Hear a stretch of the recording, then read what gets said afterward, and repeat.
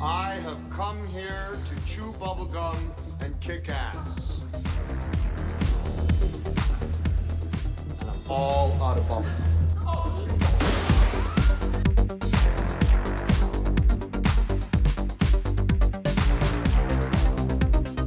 You're gonna need a bigger boat.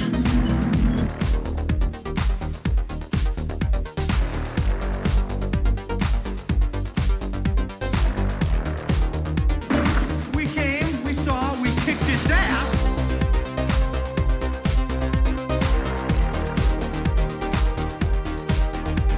I kick ass for the Lord. Before dawn, make your choice. Boy, the next word that comes out of your mouth better be some brilliant fucking Mark Twain shit, because it's definitely getting chiseled on your tombstone. What are we doing? It's Alive. What year is it? 1974. Yeah, 1974. It's live, 82. and the other one was 83. 82, yeah. 82. Okay, I'm ready.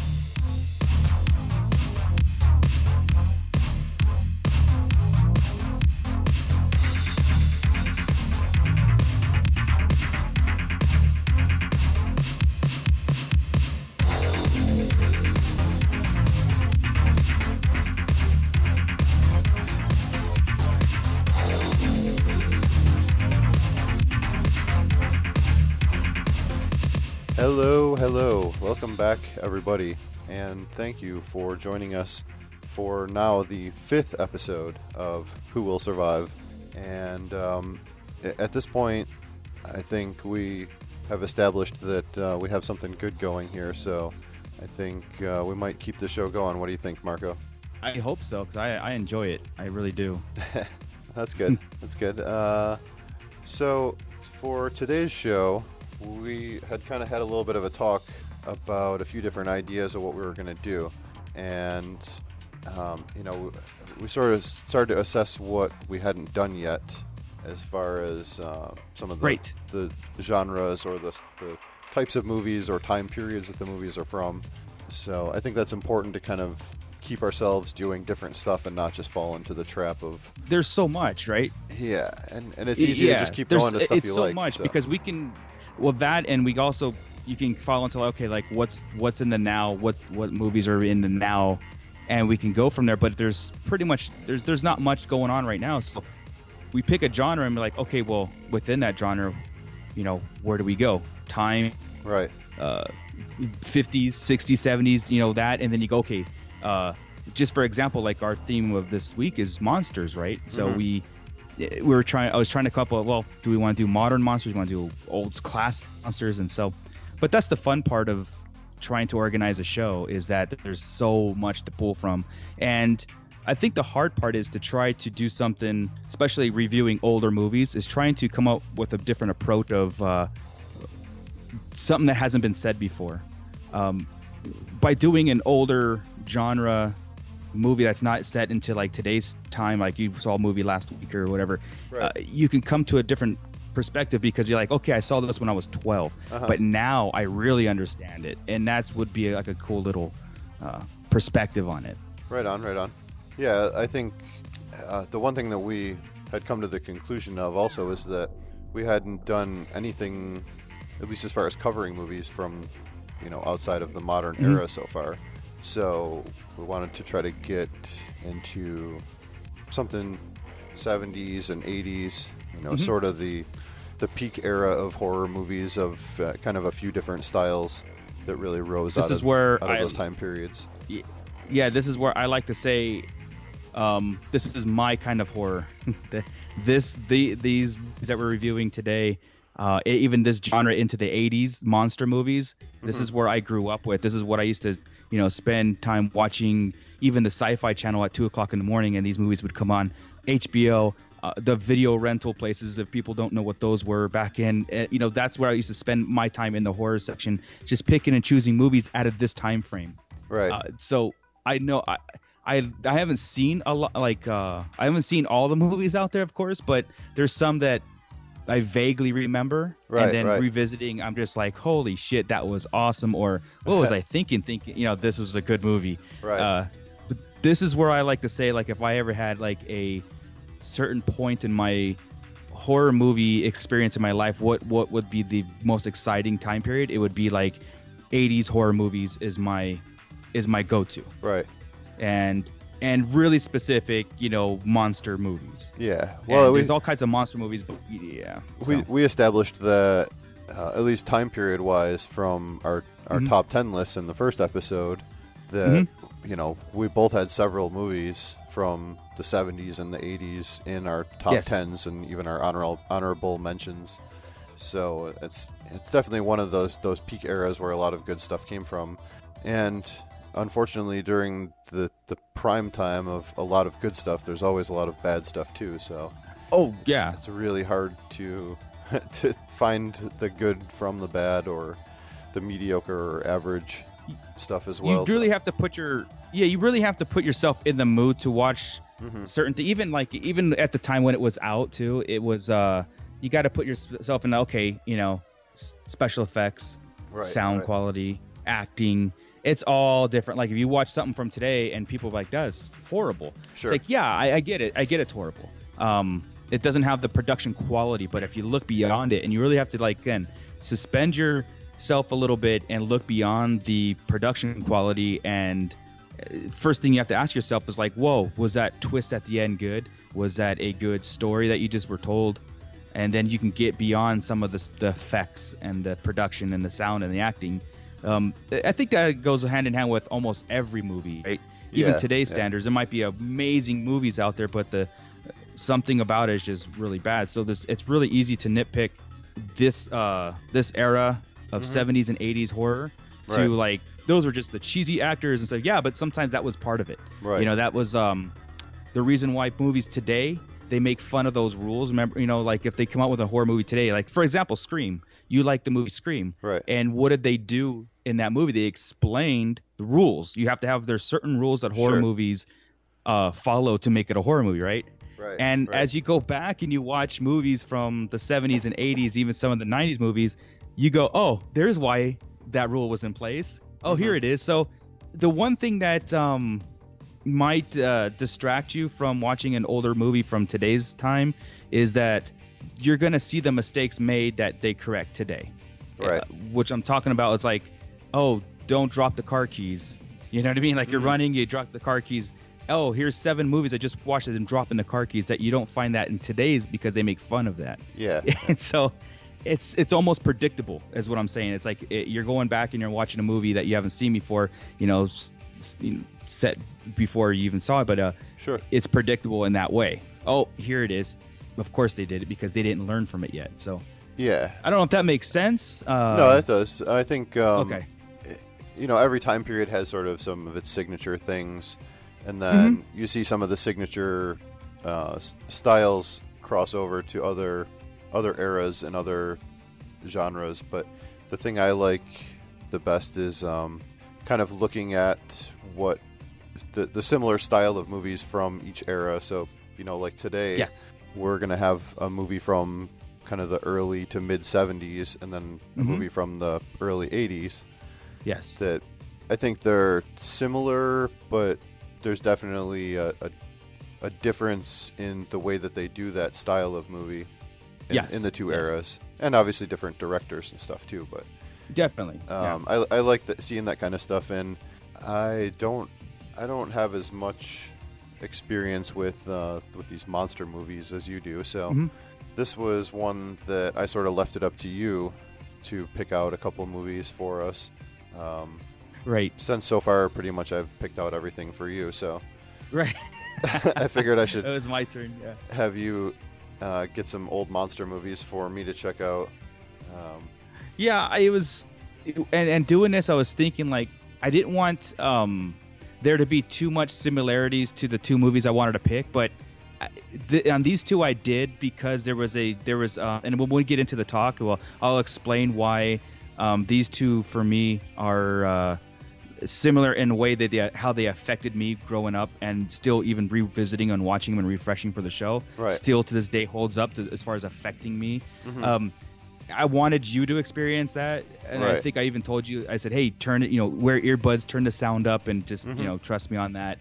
And because you can get two completely opposite movies, but I like to do a compare too at the end of our discussion, and see how we do. So picking these, it was almost like when I chose Basket Case, I was like, that's definitely something I need Paul to watch, like right now.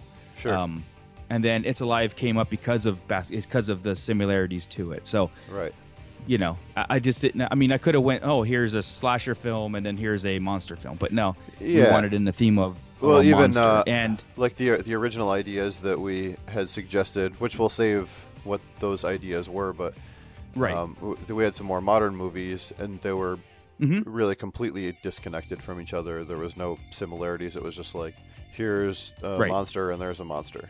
And everywhere a monster. So exactly, and it's good to visit older films because you can see how today's monster film and how they rely too much on technology. Where my favorite thing about doing this and my favorite genre of horror is that it puts you in that simpler time where there's no cell phones, there's no internet, there's nothing. It's pure. When you can run down the street screaming and not everybody's videotaping you. In today's standards, so I like revisiting, things that I grew up with in that time frame. Right. I think I can't relate, like when it comes to like classical monsters, like on our favorite top 10, my favorite is Frankenstein, and it's easy to go back and say, let's do some monster films, and people think, oh, monster films, which one? Werewolf, Frankenstein, Dracula, and you're like, well, no, I'm thinking more like Chud or something, The Blob, even the remake of The Blob. Like I almost wanted to do the remake of The Blob, which maybe we'll get to one day, but it's those are the films that I think that I consider as my pinnacle horror type. So I didn't want to go back onto something classical. Hey, I have to not yet anyway. Speaking of classic monsters, I have to ask a question regarding something that sort of something that Rich had said. Our friend Rich Pereira had recently recorded with me for kind of a sit-down conversation type of show. Friends to the end, yes. Yeah, so that hasn't... Actually, people will hear this before that show comes out, so... Cool. I can talk about it a little bit, but not too much. Okay. He had referred to vampires as Draculas. Now, is that... can there be more than one Dracula? Because I like also saying Draculas, too. Do you? I've never heard anybody refer to vampires as Draculas. It's either Dracula or there's vampires. Okay. Yeah, no, seriously, because, I mean... He's a singular person. I know Dracula as a person. Okay. Yeah, as a person, with a person with a backstory. Okay. And even the people that he turned into, they weren't other Draculas, they were vampires. Right. I mean, that's interesting. It is interesting because I could see how... you could do it to kind of put your mindset into like that theme of a monster, I guess. But no, Dracula's Dracula. I think we both just like doing it to be assholes, not to probably like influence our mind in any specific way. Yeah, a part of me goes like, well, I don't understand how you could do that, but I think I could see why you would say something like that. Yeah. So, I was saying before we started recording that episode's definitely going to be a mess to clean up. We got a little loose on that one, so. That's awesome, though. Yeah, it definitely had fun.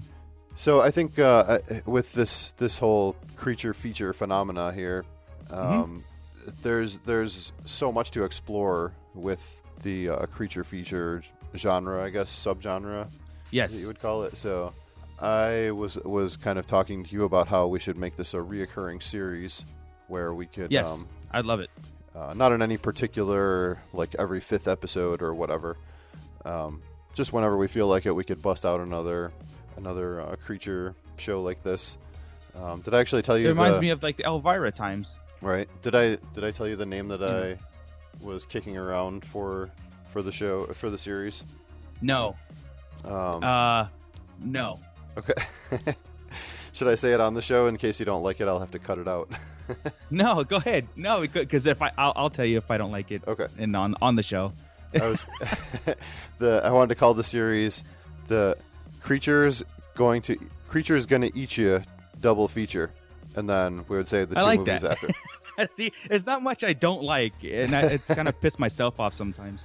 All right, so this will be we like everything. this will be the first installment in the Creatures Gonna Eat You double feature series. Nice. Oh, you know why I like that? Like I said, I like it because I grew up watching Elvira and her double feature or creature feature show that she used to do all that, and she used to pick the cheesiest, monster movies or whatever, and yeah, she would do her commentary, but this is why, like for example, these two movies that I picked would be like a drive-in creature feature. Right. You know what I mean? That would be, yeah, I like that. Nice. All right. Well, the only thing is we're stuck to only doing 2 at a time, but I guess that's fine. If we had a set of 3 movies that went together, it could be like double feature plus 1. There you go. It'd be one that we can just kind of speed through. Yeah. When you get into when we get into the old classic ones, like if we ever did one that was in the 50s or 60s, and it's the like Them or Empire of the Ants and stuff like that, where there's not a lot to talk about. There might be cool scenes to talk about because they're very similar. Right. So then definitely we can lump 3 or 4 movies into that. Sure. Or just do a super long episode. Right. There you go. There's always that option. No, I like the idea of having reoccurring series. I know we've kicked around a few other ideas of having a reoccurring theme for different things that we're still sort of working out. It's I always feel like there's a million ideas and just not enough time to do them. So that's the thing, and I think one of the hardest thing is to try to come up with a show without trying to be too sporadic and to lump a whole bunch of things in at one time.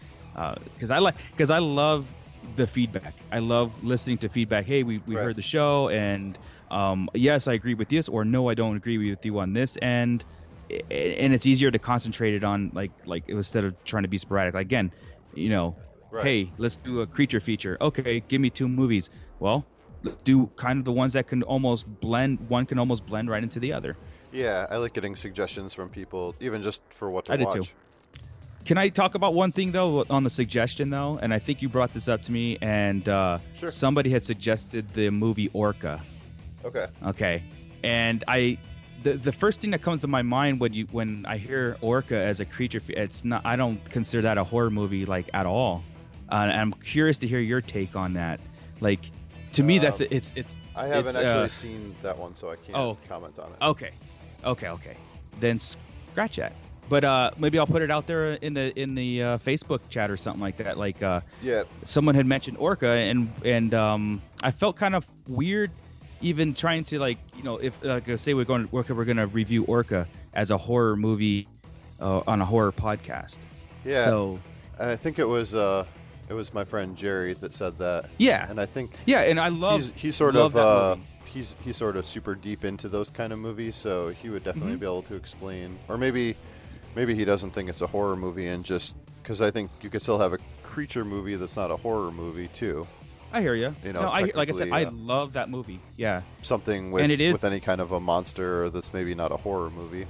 Yeah, because he can make the argument of Jaws is almost like the same thing, but Jaws is considered a horror movie, and Orca to me is not, but it's almost the same. Like it could be in that same family, I guess. So maybe there it is. So yeah.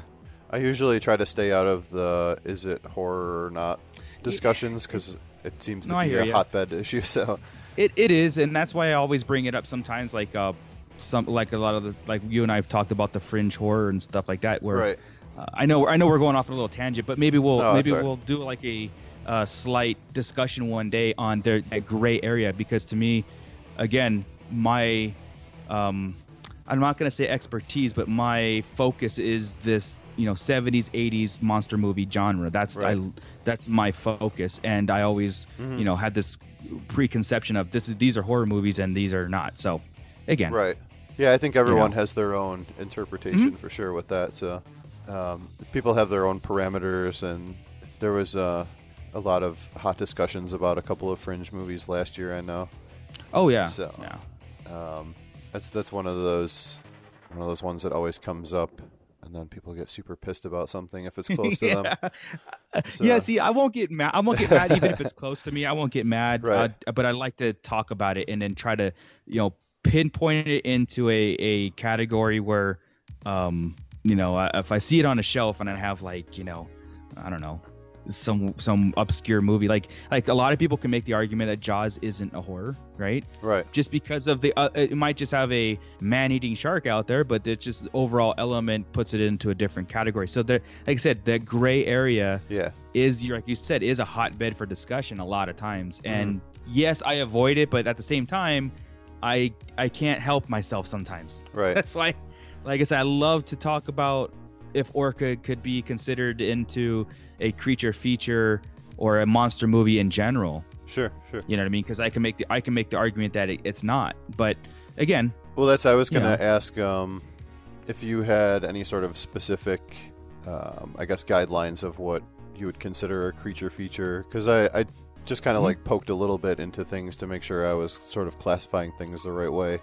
Oh, sure. And the basic definition of it was just any type of movie where the main antagonist is some sort of a monster. My thing would be this: if I could go outside and see the monster in real life, I don't consider it a monster. Okay. It's something that I could, you can make up on the spot where I have to use my imagination. Right. Even if it is a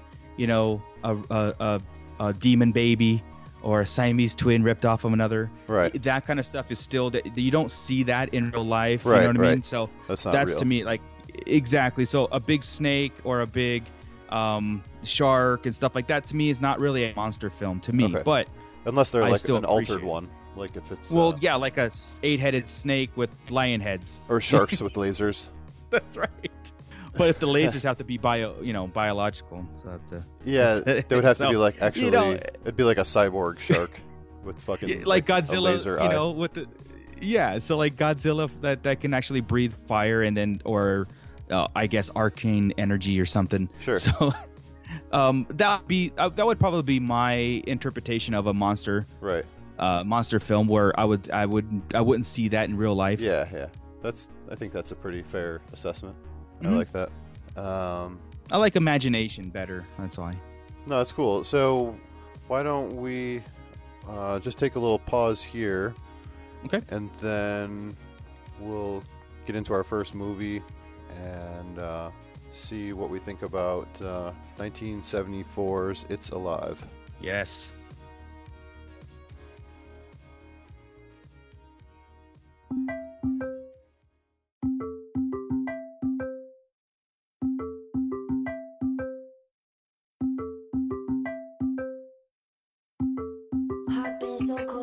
Don't feel it all.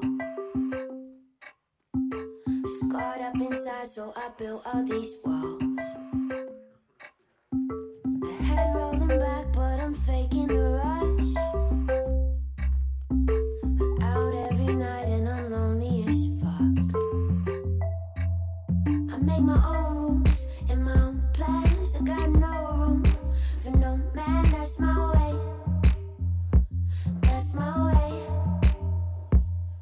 Then I saw you in a dream, right? I wanna call you. I kind of feel that I can't name. I can't name. It's strange, but I don't need space from you. And every single thing you do, I like. I've been chased. Maybe I just knew I had to wait for you. Draw a knife and carve a little space for you.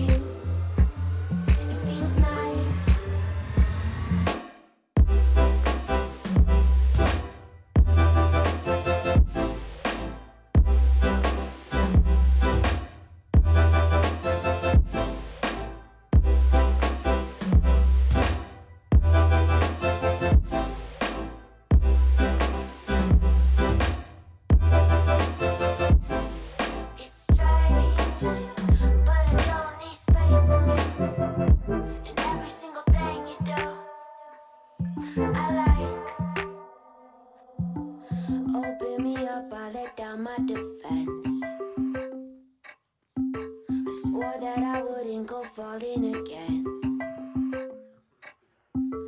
I could be faded with somebody new. I'd rather be sober at home, just us two. I make my own rules and my own plans. I got no room for no man. That's my way. That's my way. But then I saw you in a dream, right? I wanna call you. I kinda feel that I can't name. I can't name. It's strange, but I don't need space from you. And every single thing you do, I like. I've been changed. Maybe I just knew I had to wait for you. Draw a knife and carve a little space for you. It feels nice. Okay, we are back, and we're here. Well, we're here, but you're not here with us. But what we are going to do is we're going to talk about It's Alive from 1974. This was my first time watching this movie, and like I said, this was the choice that I had given you to pick out a couple movies, and this one was one that you said you had seen before. So why don't you tell us a little bit about why you chose this movie? Sure. So this is, I had to think about when you approached me with this, hey, pick up 2 monster movies like we have alluded to before here. I'm thinking about like, okay, I don't want to, of course, sorry, what movies affected me in a way when I was growing up, or still to this day. That's something that could be like said to like, hey, till this day, a lot of people talk about this movie, It's Alive. And if you look at a lot of comments and other forums of this movie, you'll see like pretty much a recurring theme going on, meaning like, oh my God, the baby still affects me to this day, just the look of it, or the sound of the everything. And that's what, to me, when I describe this movie to people, or hey, go see this movie, is because I know what's going to affect them. And it's not the acting, it's not the visual effects, or the baby is kind of, because there's the monster baby in this movie, and it is freaky to look at. It's really cool because they never really like show it to the point where you can examine it. Right. So it's always obscure in the corner, and sometimes you get the vision of it, whatever. But the sound, and this is a recurring of both movies we'll do, but the sound of this, the 1970s production quality shines right in this movie, because it is overdubbed. It is over, the sound quality is like, tenfold. You know what I mean? They're actually using real sound people. Right.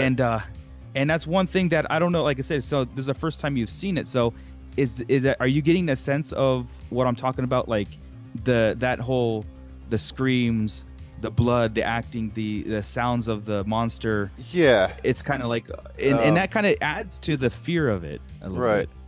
No, I appreciate what you're saying with that. Okay. Sometimes it's hard for me when the overdubbing or the ADR recording volumes are off, like it doesn't feel natural. So it's like you appreciate the sound quality is better, but at the same time it feels unnatural too. Yeah. And like their face doesn't match up or whatever. Like right off the bat, like one of the worst things ever to ADR from the 70s is fucking fake pain. Like people could not fake pain for ADR recordings for shit back in the 70s. Right. It was like how it started with the mom in labor, and like it was just so off-putting right away, and I'm like, what in the hell?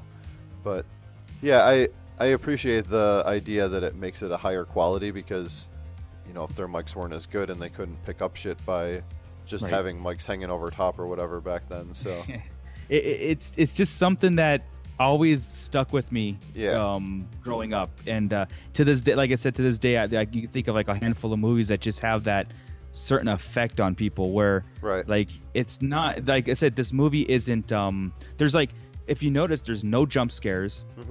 Really, they don't rely, like, I don't know, I have to go back and remind myself, when did the audio jump scares come into effect in horror movies? Because of course this movie did not use one. It could have been, actually it could have benefited from it too. There were certain scenes where a jump scare could have benefited from whatever, but it didn't do it. And again, it could be one of those things where that the horror rules that we discussed earlier could have come in play later on, and the overuse of jump scares.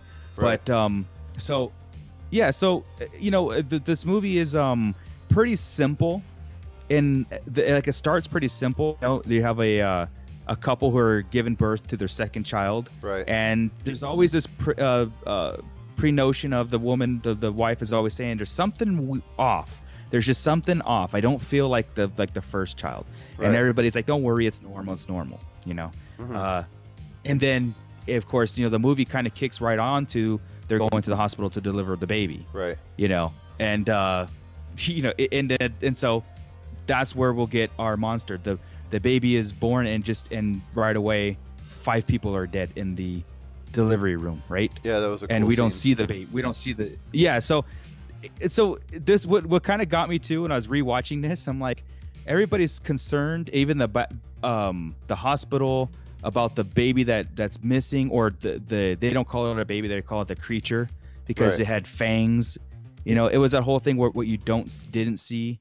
Mm-hmm. So you didn't see the killings happen, but nobody really paid attention to the 5 people that just got killed Right.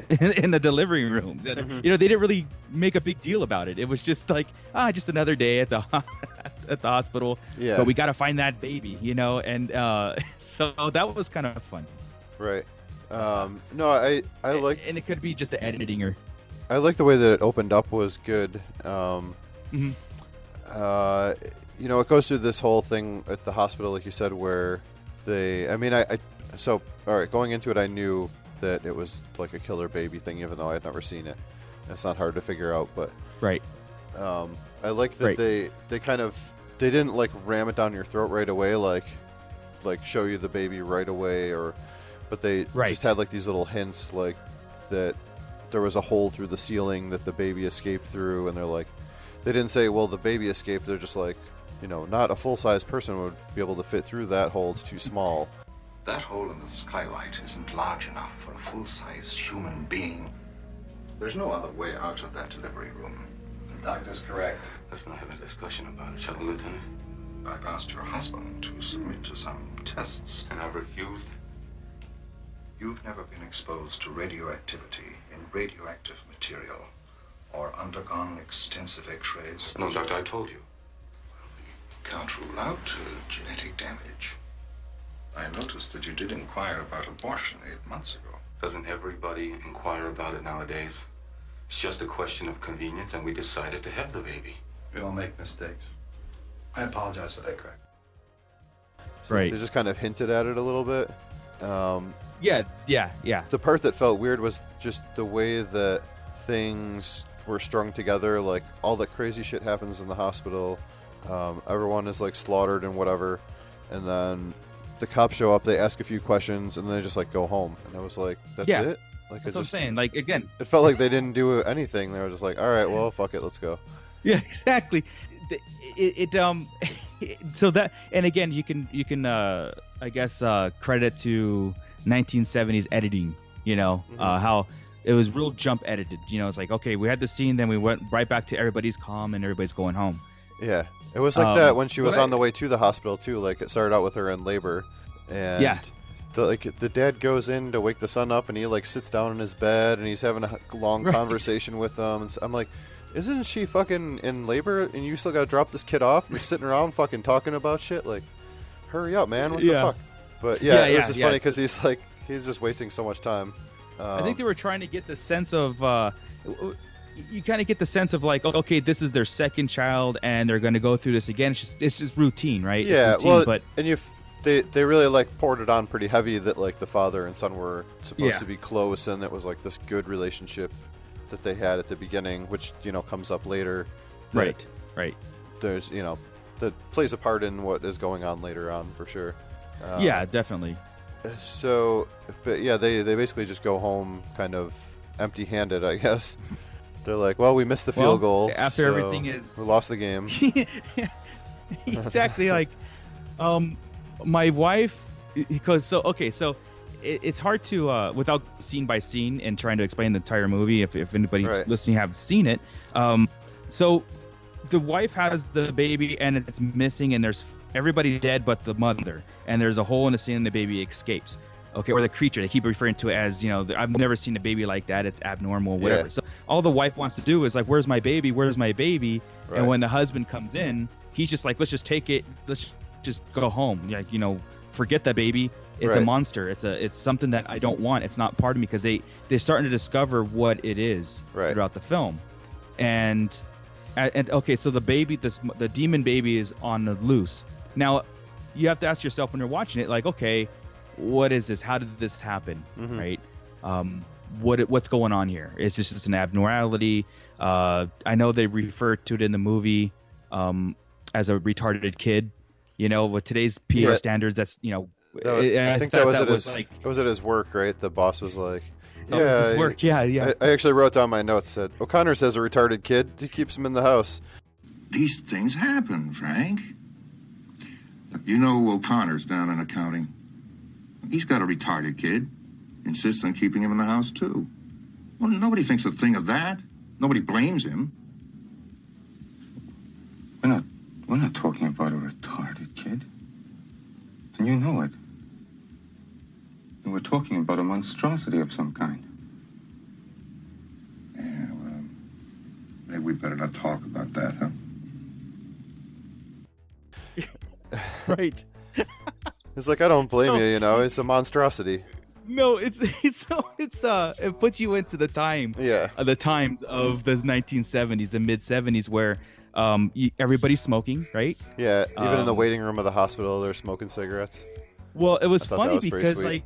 like, yeah, it's all the dads were in the waiting room, Right. and they're all doing things. And okay, so you start to question now. Now you have this demon baby that this wife just gave birth to, Right. and it killed all, you know, the nurses and the doctors in there, and it escaped. So now the wife's all traumatized, but now she's on her way home. But in the waiting room, there was a subtle hint of the conversation, also. With the dads in there, and the guy said, "I'm an exterminator." You know, they're introducing each other. He said, "I'm an Yeah. exterminator, and here's my card." And he had mentioned some kind of chemicals that they were using that would first kill the cockroaches that he was exterminating, but they started Yeah, then it made 'em- mutating into something else. Yeah, it made him like super powered or Right. something. So yeah, exactly. Like they're not dying, and so it's already. So again, I always go to the school of thought of they don't ever put anything into the movie unless it's going to come to play Mhm. at the end or sometime in the movies. So right away you get that sense of like, okay, why is he telling us this? But you know, could this be why this is happening? But I like the fact that throughout this movie there is some sort of explanation happening, Right. whether it be what that guy was saying, and then later on you have the university that wants to study this thing comes into play. Right? They want to dissect it, and they want to, most likely sell it to the military to weaponize, in the future. But then they also have the pharmaceutical company. Back in the 1970s, this comes to play. Yeah, I put a Why note did about this that. play- The pharmaceutical companies Yeah. were still scumbags back then too. Exactly. So How long has she been taking birth control pills before this pregnancy? 31 months. You realize, of course, that I came from the East specifically for this matter. Oh, I realize that it is a police problem, but once the thing is killed, it becomes a medical problem. Now, you are in charge of that department, no doubt. Yes, I suppose so. Nobody knows how this thing happened. It's really a matter of speculation, and I think perhaps that's for the best. After all, if we find out that the cause is medication that we manufacture and it was administered over long periods of time, well, it'd be bad for you and even worse for us. We're susceptible, to lawsuits. We even think that the government hadn't tested and approved of those products that we put out on the market. What do your interests recommend? Absolute destruction of this thing. you realize watching this movie, nothing has changed in this world. Right. You know what I mean? We're on a complete reloop. Yeah. Going on, because it's the same stuff that's happening today. But anyway, so right away a demon baby comes out, and now you have, okay, is it pesticides that are mutating people that are getting affected? Is it pharmaceutical, because she asked how long she'd been on our birth control pills because they were concerned about whatever, and also the whole sweep it under the rug thing. Let's kill it and let's move on. We'll Right. find it, kill it. And then you have the police department now is after, because now the baby's on a rampage on the outside, and the police department can't find it, but it starts to kill people, right? Yeah. Well, and you even had no rhyme or reason so far. Even the dad was really like leaning towards that because he was, embarrassed by the whole thing, obviously. And exactly. He lost his He had this job. whole shift where he was like totally on the side of trying to hunt the thing down and kill it. It was like, it's not my son, it's not a person, it's a fucking monster. Right. Whatever it is, you can't classify it as an animal. It's a human, Doctor. That's what's disgusting to you, isn't it? It kills like an animal. And when we find it, we're going to have to destroy it like one. I don't care. I suppose you have to do what's necessary. I'm glad you feel that way. I only hope your wife understands as well. What's there to understand? Better not to think about it. So it got a little dark in that area too. Exactly. And he went to his boss, and the boss was like, "Look, take some time off. There's reporters outside." And the reason why is because on his way home, the news reports of this monster baby that terrorized and killed people in the hospital, and they leaked the names of who they were. So now everybody in their community knows who's responsible for this. And so the dad is now on the outside, and now people are giving him dirty looks. Like I said, his boss, fired him essentially, but gave him take some time off, but said, hey, just clean out his desk. We don't want this guy around us. So right away, he's already being chastised and everything. So what about when they figure out that it's a baby or, some small creature that they're looking for, right? Mm-hmm. And so they start this manhunt where there's the police and everyone are looking for this killer baby. And they have the fucking scene where the actual demon baby kills the girl that was the singer and like the go-go boots and stuff. Oh, yeah. Yeah. And at the same time, the cops, you see them roll up and you're like, oh, the cops are showing up on the scene, but then they cut to that it was just like a baby sitting out in the yard. Just like a regular ass baby. Because the cops were like the most incompetent morons in this movie. You know what's funny is I again, I'm not putting this when I was watching for the first time, like back when I was a kid, but now all I kept thinking was every time I see the police officers in this, I kept thinking Police Academy. Yeah, they're so stupid. Because they had the same uniforms and they were over the top. Just oh yeah, it was kind of ridiculous. Yeah, and they all look like 1970 porn stars too.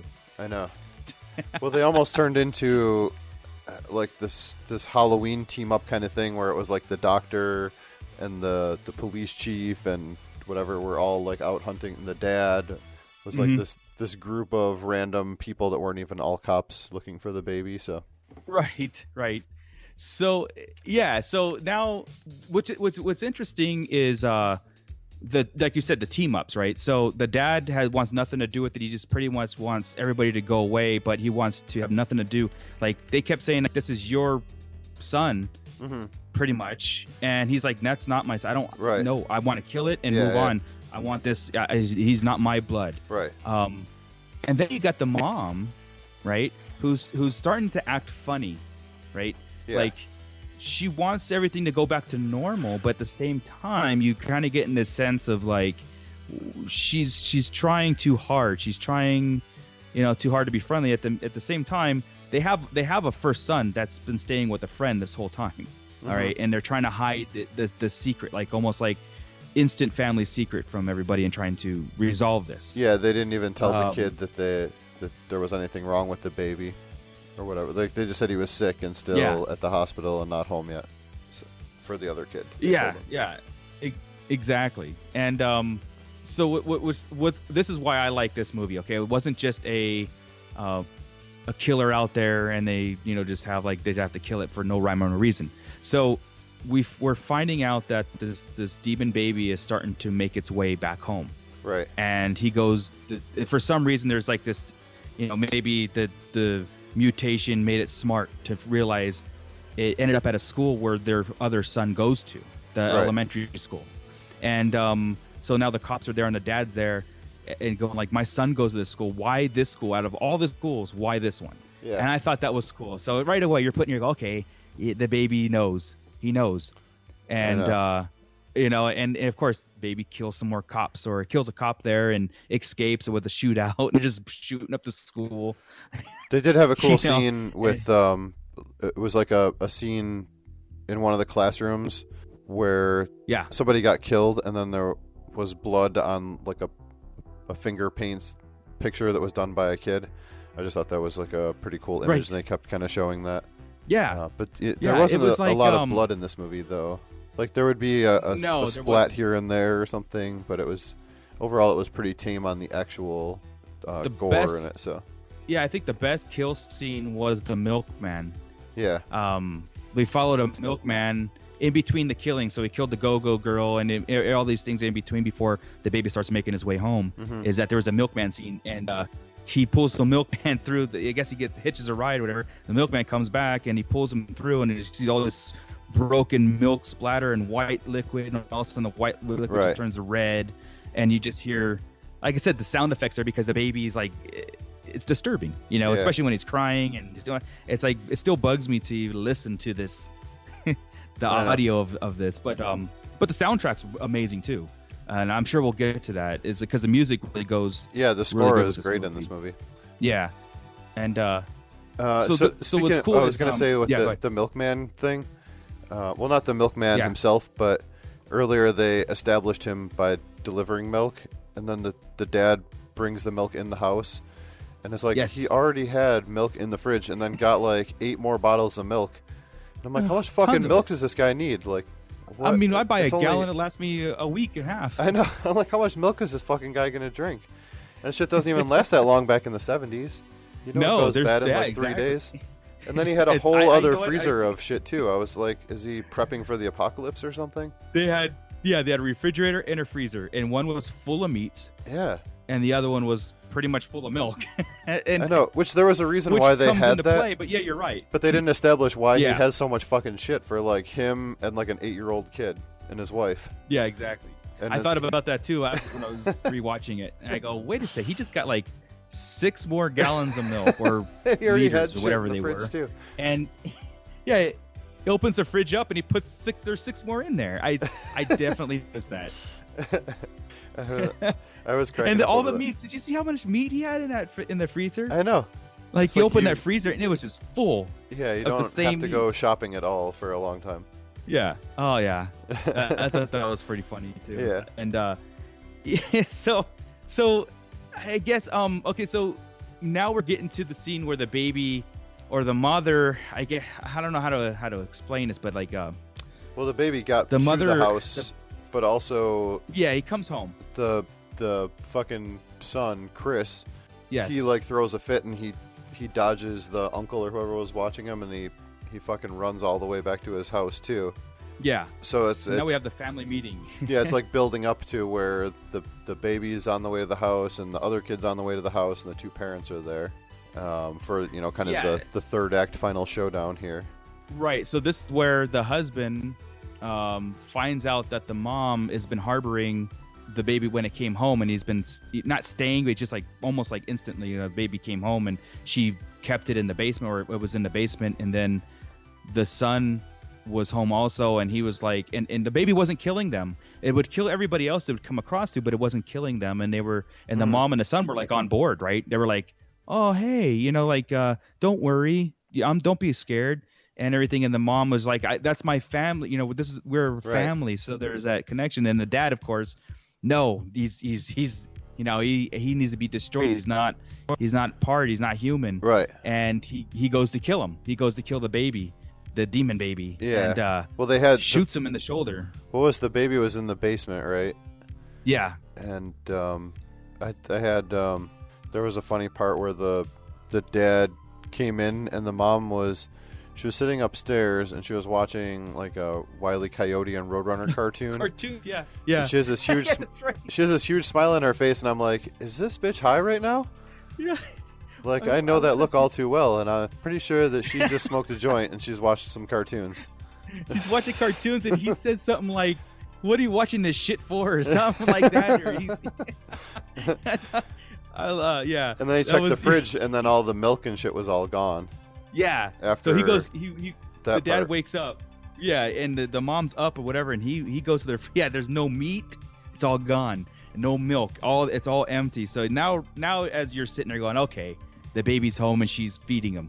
And she's accepting it as hers now. We almost missed too that earlier when the baby got into the basement that it killed the cat too. So that's right. Dead cat that's movie. Right. It killed the kids. There you go. Another cat on the board. Right. That one wasn't funny though. It's not that I want to see No. cats die. I just like to see when they get like thrown against the wall like in Reanimator. Right. Then it's like actually funny. Or Right. Or what was the one from our Halloween show, the Satan's Little Helper, and the right. the You said there demon was a guy cat like killing slams scene the on it. cat. He like takes the cat and he smashes it into the wall, and then he writes something in blood. You're gonna have like a when your checklist on movies, you're gonna say, okay, 7 dead bodies, 3 jump scares, and 2 dead cats. Yeah. That's gonna be like your parameters of movies. I didn't particularly enjoy this one because it wasn't like funny in any way. So. Right, it was just in the corner dead. Yeah. It's more like when they do some sort of comical thing with cats because you can punt them and spike them and do crazy shit like that to them. Yeah. So, I don't know why that always. Cats are like the punching bag. Yeah. When we review the movie Drag Me to Hell, I think that's gonna be your best cat killing scene ever. To make a highlight reel of funny cat kills. It just It's alienated all I of the think you'll cat laugh lovers. for days on it. So. I know. Sorry, PETA. I know. Sorry, anyone that loves cats. It's not that I don't love cats. I just laugh when they die. I like them when they're still alive because too. it's funny. Yeah. Yeah. I also Why? laugh when Because other it's things funny. die too. Yeah. Oh my God. So. All right, and that was the killing cat Yeah, segments. Exactly. Add sound effects here. Yeah, so they had this big showdown where the kid gets back to the house, and he's not supposed to be there, so he knows about a hidden key to go sneak in the back. They had like a door into the basement. It was like stairs down from the outside, like a Home Alone kind of door, except there wasn't ice on the stairs. Yeah, this is the family reunion, right? This is now everybody's. Yeah, and then that's when I guess purpose is coming to the forefront. That's when they show that the it's the coming kid to the comes forefront. in, the dad gets the gun, he shoots the thing, and it gets away, and it's like a whole. So one of the coolest scenes in the movie is this. Now, when the baby gets away, and the mom's like, "That's your son, right?" Mhm. And he's like, "It's not my son. I'm gonna kill it." And he goes off, and then he calls, or I guess the police. And they track it down because it's shot. He shot the kid in the arm, right? And they track it to sewers, right? Right. So and now this is where it can get around the city so fast because it's in the sewers. And right away, I thought of the movie Chud, and I was like, yes, here we go. If it could be, one of those. But anyway, another tangent. Chud, cannibalistic, humanoid, underground dwellers. Chud, they're not staying down there anymore. But so, one of the coolest shots was they have a cop car in the, these are sewers that you can walk in, obviously. So they have a whole police force. Yeah, I was like, why are they tracking this demon kid through the? They're like driving through the sewers. I'm like, it's so fucking ridiculous. Who would be driving? in the sewer? Like cars. Exactly. I like how they get down there. Exactly. So they have a car and a squad of policemen and the dad there, and they're all they're the guys like the sheriff's like, get this guy a rifle. But also who was there too was the university that wanted to study it. They wanted the whole thing also was one of the local universities wanted this monster to study it, to see what it was, and they're like alive preferably, but dead, that's whatever. In other words, you want me to sign away the body, is that it? Well, it's your right. After all, you are the child's father. It's not my child. That's very wise. To disassociate yourself emotionally.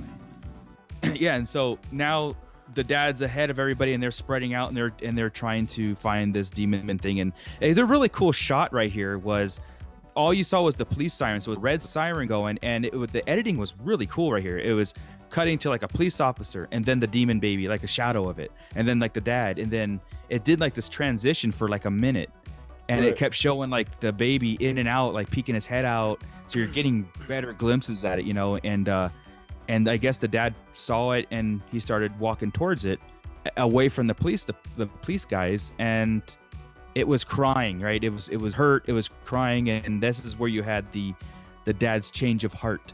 My son, right? It was my son, and he, you know, and this is where I was like, okay, and I like this part of it. Okay, I didn't really want him to kill the baby, but it just made, I don't know, it brought it home a little bit. Like, okay, my wife, I'm gonna bring him home. We're gonna be a family moment, right? And you know, but he goes, it's hurt. So he's like, he makes up his mind to, you know, gather the kid up and kind of go home or escape or whatever. In the meantime, the police are behind him, and they're like, you know, they know exactly what they're doing or what he's doing. They know he's got the baby. I think his name is Frank in the movie.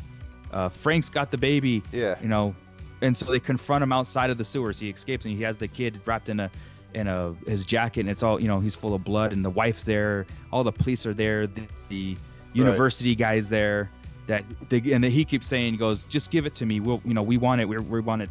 We're gonna study it. And the police officers have all their guns drawn. Here comes the police academy again, and you know, all in the shooting stances and shouting orders like, we're just gonna kill you. Then we'll shoot you and end the baby, because you know it's a monster. Right. And the dad makes this final speech of, I'll give it to you for the university, but make sure it's dead. I don't want him alive. I don't want you to torture it, kind of stuff, right? Right. And so when one of the cops are about to just pop off on him there, I mean, this is a really tense situation. He knows he's dead right there, and so he throws the baby, the monster baby, at the university guy. Yeah. And all the cops just unload. just I know, blow him away.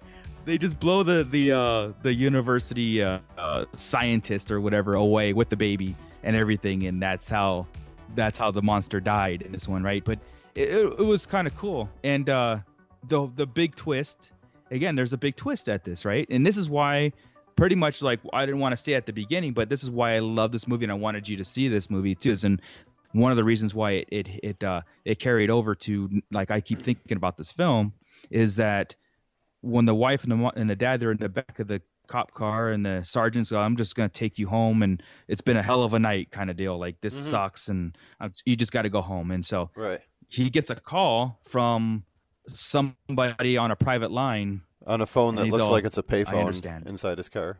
Yeah, inside his squad car, he gets on a payphone. Lieutenant Perkins, call you on the private line. Right.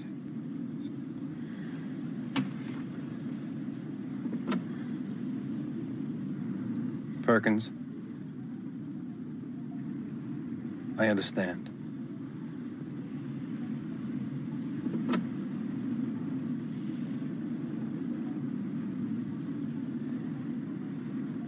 Another one's been born in Seattle. Right. And I absolutely love that, because it's like, this is so, because then it's not just a single monster. This is a worldwide it seems to be, you know, spread out as a more of a phenomenon, and there's going to be monster babies all over. Now, it's like the zombie apocalypse ending. It's Alive 2 and 3. So. Right. Yeah. So that's exactly. So I thought that was cool, and I thought that is a good twist of a movie. And again, this was in 1974, so they did it first. Right. And that kind of ending, it's simple. Right? You're like, yeah, well, that's kind of simple. Right. But it beats out a lot of movies today on their endings. You know, like how I agree. Sometimes. I was I don't know. I was starting to feel like some of the pacing was a little weird in the movie, and it was starting to kind of feel like it was getting boring to me towards the end, even though it was the action. Sure. The way it was like paced out, and then I was kind of just like, all right, like, what's going to happen? I know there's going to be a big showdown. Let's just do this. Right. And then the ending, through the whole part where he has the change of heart and he takes the baby, and then they, you know, have the big shootout thing, and then they have the bummer ending where they find out that there's more of these babies somewhere, and that actually brought my my like of the movie up quite a bit. Yes. Just from the whole like end sequence was so good. And I wanted to tell you that too. It's like when I sit there and go, "Hey, watch It's Alive," right? And I wanted to, and it's hard for me sometimes, and I wanted to say, "Paul, but just wait to the end," and I didn't want to say anything. I just wanted you to watch it from beginning to end, and you're 100% right. This movie is very simple. It's a very simple story to tell, but to be a featured length movie, they had to draw it out to 90 minutes. Yeah. So I think that this kind of movie and the way it was set up and how it was twisted would be a great like Tales from the Crypt episode. Right. You know what I mean? That would have been a fantastic 30-40 minute mini episode to a series, almost like a Trick or Treat kind of stuff thing, mini movie. Because again, there's about 40 minutes of the movie. It's this repetitiveness. Okay, here's another the milkman death, the go-go girl death, the real quick musician death that they had in it, and it was like, okay, we get it, we understand what's going on, and to get to that ending, you draw it out, and almost like you say, like almost like a slow burn movie. And 99% of monster movies are slow burns. You get the payoff at the end, the last 10 minutes to the film. So I 100% understand that. So well, it also but it had a lot of padding out with just the time in between things happening of just they'd be walking somewhere and they'd show it for a long time or longer like exposition dialogue, or like the stuff where they try and make the cops kind of keep coming back to check out the scenes, and they have just long time of just them sitting there looking at the body or something. It was like, God, you could like trim like so much out of this, changes. But it was only an hour and a half, so they can't cut that much out. So right, no, I hear you on that. Like the milkman scene. I mean, we actually saw him deliver to 2 houses before he died. Right. And so, it was like that. Full delivery. Get out of his truck, get the bottles, go to the thing, come back, drive away, go back, and then the baby gets in. You know what I mean? We actually were working with him for about 10 minutes before he got killed. Yeah.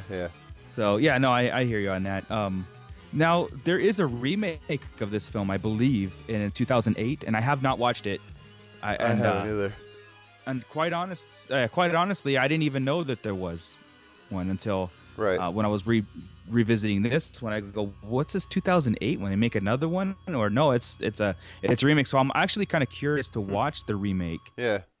And see if it's if what they do, what differences they do. I'm sure they'll keep the same plot twist, but sure, the style might be a little faster pace or a little more graphic, of course, because you're right, there was like hardly any blood in this movie at all.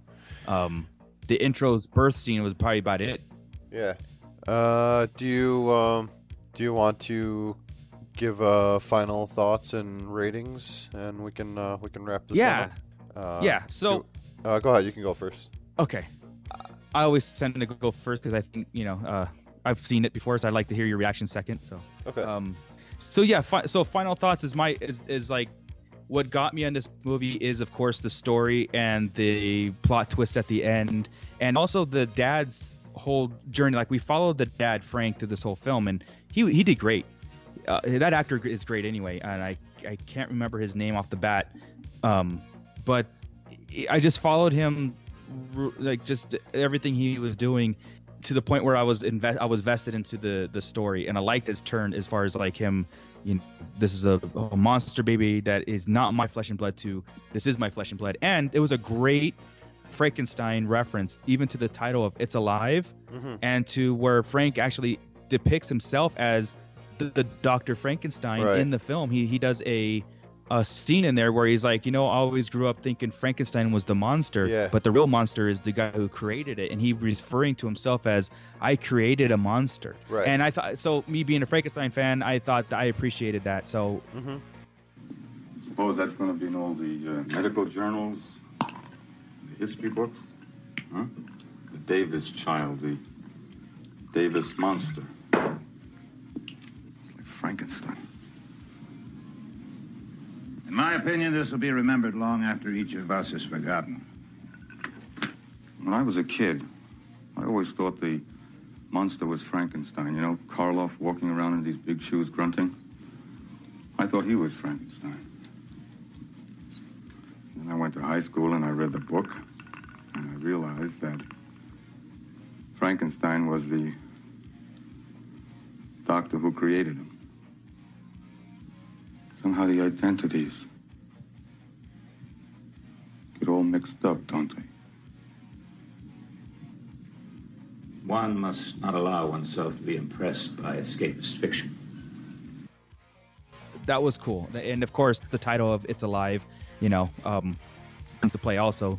And the music score and the sound effects really got it for me as for the times. Yes, it is a very low budget B movie. You can totally tell, but you kind of have to see beyond that a little bit. So, at the grand scheme of horror, everything, I would say this is a 7 to me. 7.5. I'd probably lean towards more of a 7. All right. And it's only because a lot of the stuff, like you said, the slowness of it kind of where you zone out. Even when I first watched it when I was little, I zoned off a little bit watching it, and it was just one of the good parts to it. So right. I was a little slow getting to it, and I thought this movie could be better as a short. A 30-minute Tales from the Crypt episode would be perfect. So a solid 7. Yeah. Oh, that's not bad. No, it's good. All right. So I have to. I'll start by. I have a little written out thing here, but I'll start by saying that at first, when I watched it, I wasn't super impressed with the movie. I felt like I was lacking the proper nostalgia for this movie, going into it as, sort of a face value view from modern standards. But I did appreciate a lot of what I got out of it. There's a lot of good parts. I think from what I was seeing, again, watching as a face value for a first time, I felt like there was a lot of weird technical stuff that they made mistakes on, and I felt that the acting was not great, but I guess I was judging it by what I expect for today's standards. Even like the main guy, I felt at times like his mood was off or something. Like he was like smiling when he wasn't. The mood shouldn't have been that way, or I don't know. I hear you. There was times where he wasn't really selling it for me, but everyone was definitely not good beyond him. So that takes away from a lot of it. And then the kills were obviously very mild in comparison. It was cool that they tried to show some things here and there, and even the baby itself, it was nice that they didn't just show it right away. Yeah. But I felt like they didn't show it enough eventually. Yeah. It would have been nice to have at least a little bit more interaction with the people and this monster, where it was just a few scenes of like, oh, look, it's on top of the hot water tank in the basement next to the kid. Right. Or something like that. Then I eventually ended up having kind of a hard time connecting to the dad, but I liked how they made his story arc kind of go up and down with his affection towards the situation. The story, it felt out of place and weird, but in a way, it all made sense. It was just, I guess it felt weird because it's kind of unique, so maybe not a bad weird. Sure. I definitely didn't like the cops in the movie. They were just terrible. They were annoying. Yeah. I hear you on that. And then, it's funny because it came out before Halloween, but it had this weird finale thing where the doctor and the cops and the dad are all kind of like running around chasing after the killer. It sort of had, to me, like this feeling of a bad prequel of Halloween. And then I started thinking like, wait, is this a prequel to Halloween where he's a deformed baby and then turns into Mike Myers later on? But I don't think so. I did like the baby. I just wish we saw more of it, like I said. And I loved the ending, and that probably brought me up a whole point. Yeah. Where I was going to probably be more around a 5 out of 10, but I ended up giving it a 6 out of 10. Okay. Which, is still a good movie. I think maybe if I had the nostalgia of growing up with it as opposed to just a purely face value view of it, I might be a little higher on it, but... Yeah, it's hard. It's hard because, again, like, I know it was going to happen, and I just took it as not of a first-time viewing, but like a, I remember this and I remember that. And yes, it's never the way you remember it. Like, it's never, it's like I said, it's not as freaky as I remembered it being. Yeah, the next violence film, was definitely very we'll get mild that in way, it. Yeah, it definitely. And I see that also too. I like not seeing the creature a lot in a monster movie.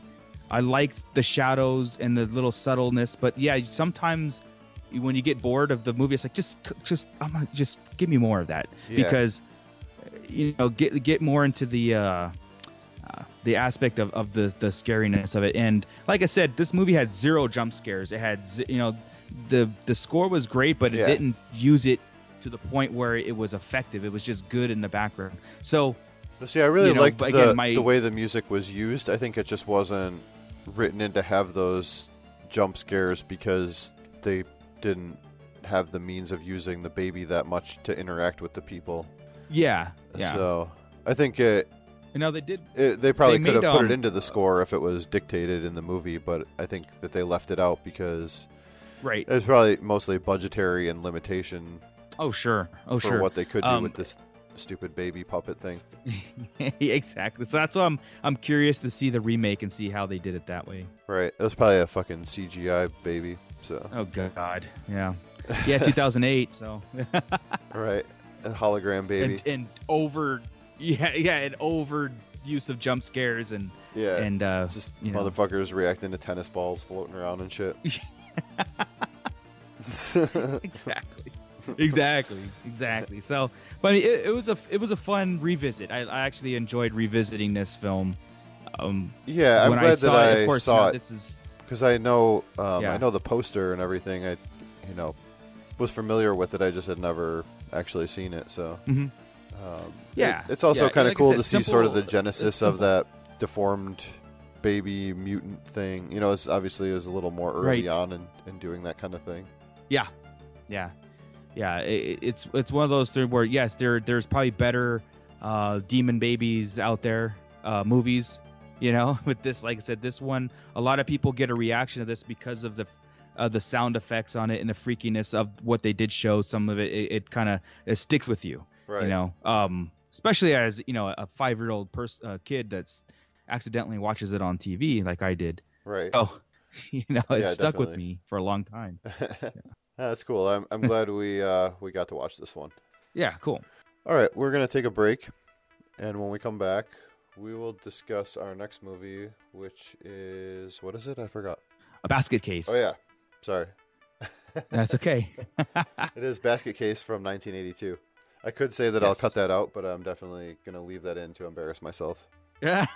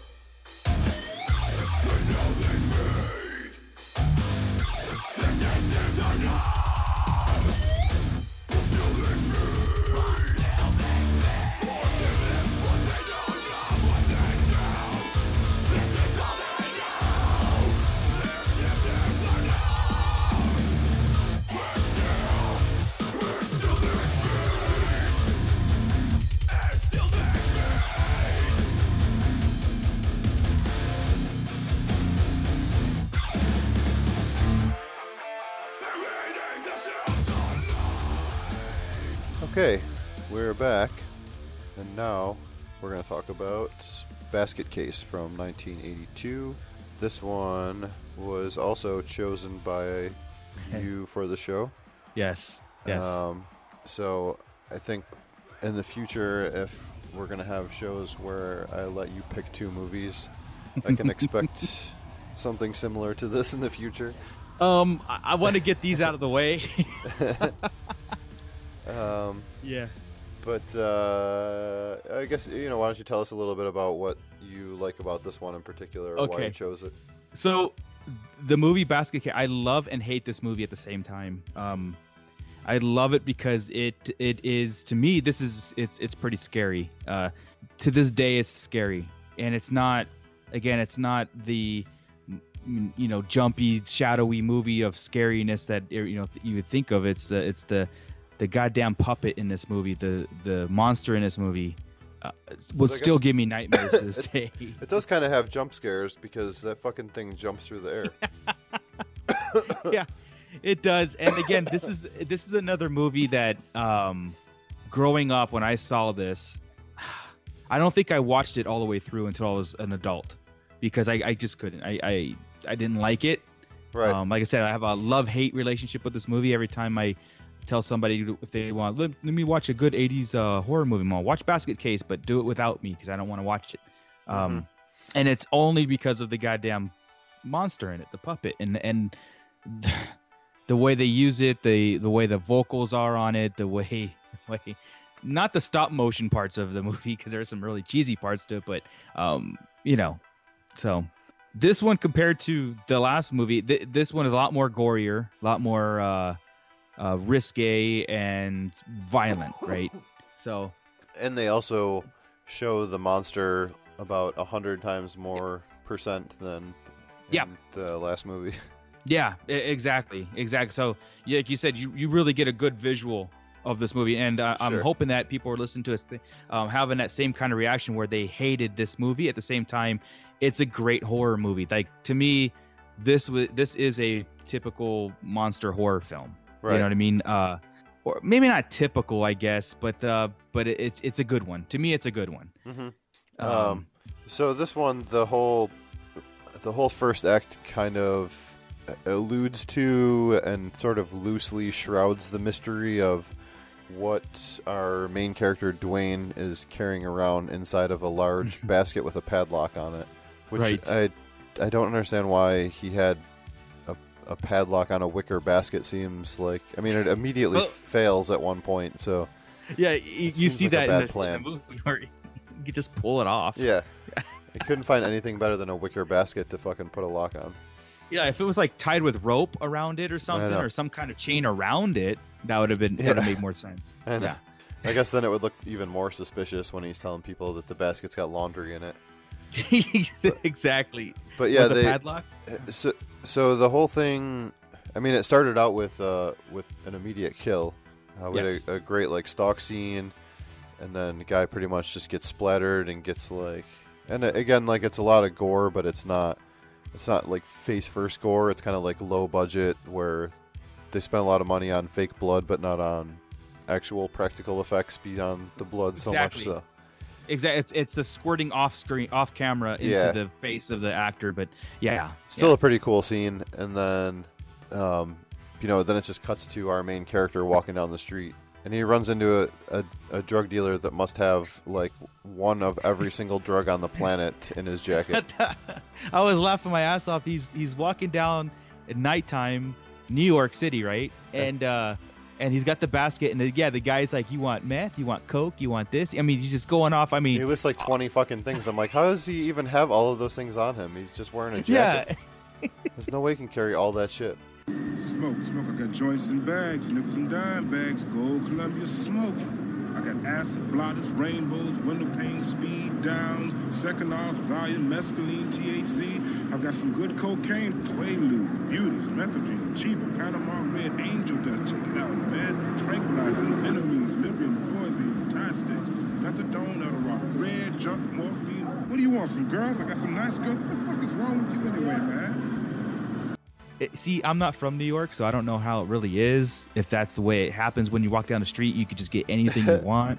So Probably not anymore, at least, but yeah, right. So I mean, not sure. but it's funny because like that's setting up his environment. Like, okay, yeah, you're in New York, and a lot of '80s films do this, right? They try to show the slummiest of the slums. You know, Yeah. He's walking by all the X-rated peep booths and the drug dealer and the hookers and everything, and that's like a typical scene that you would see in the '80s. Yeah. So they this kid, he goes and checks into a hotel with his basket of quote unquote laundry. Right. And people are kind of busting his balls, and we see he's got a big wad of cash. And he goes into his room, and they, I thought it was cool that they showed a significant folder that the doctor that got killed in the first scene. Yes. There was this folder and got a blood splatter, and then they show that this kid has the folder, so we know that he's now connected to that murder. To that murder in the intro, right? Because you never see any monster in the beginning. It was almost like you said, like a stalker scene, and we know a doctor gets killed, and then blood splatters on that. Booklet, and then he's pulling it out, and now he's going through it. Yeah, so now there's that connection. But then they sort of reveal too that the thing in the basket is also alive. Yeah.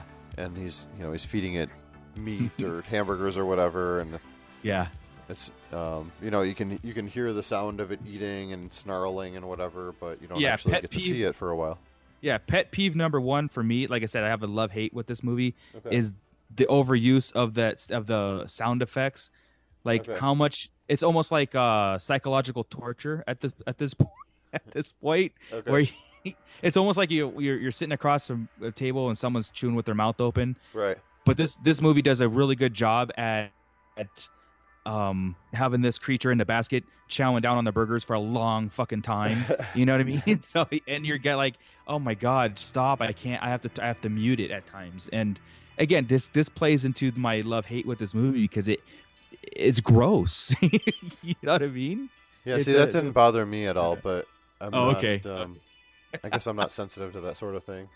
I don't know what that's called, but it's there's a term for it. But like squeamish or no, there's a term for noises when noises bother you, especially like wet, chewy noises and stuff when people are like talking or they chew, and you can hear everything that they're chewing. Right. There's an actual term for that. Okay. But yeah, so I get a lot of that in this movie. So yeah, so now we know that there's something alive in this basket. Right. And now it seems like this kid who's rented this room at this hotel there's like an agenda going on. Right.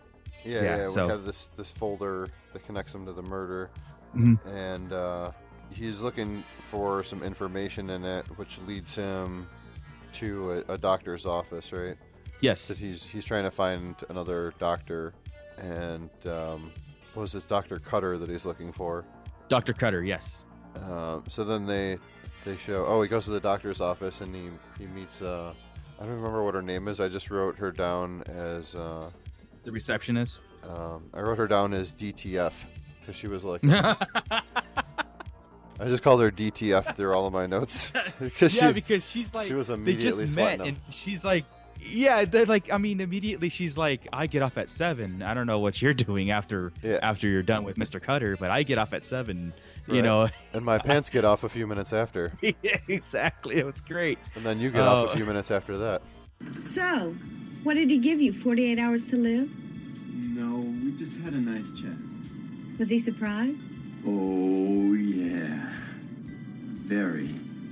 Anyway, getting back to what we were talking about before, I get off here tonight at 7. Hint, hint? Well, I'd like to, but I can't. Not tonight. Can't say I didn't try.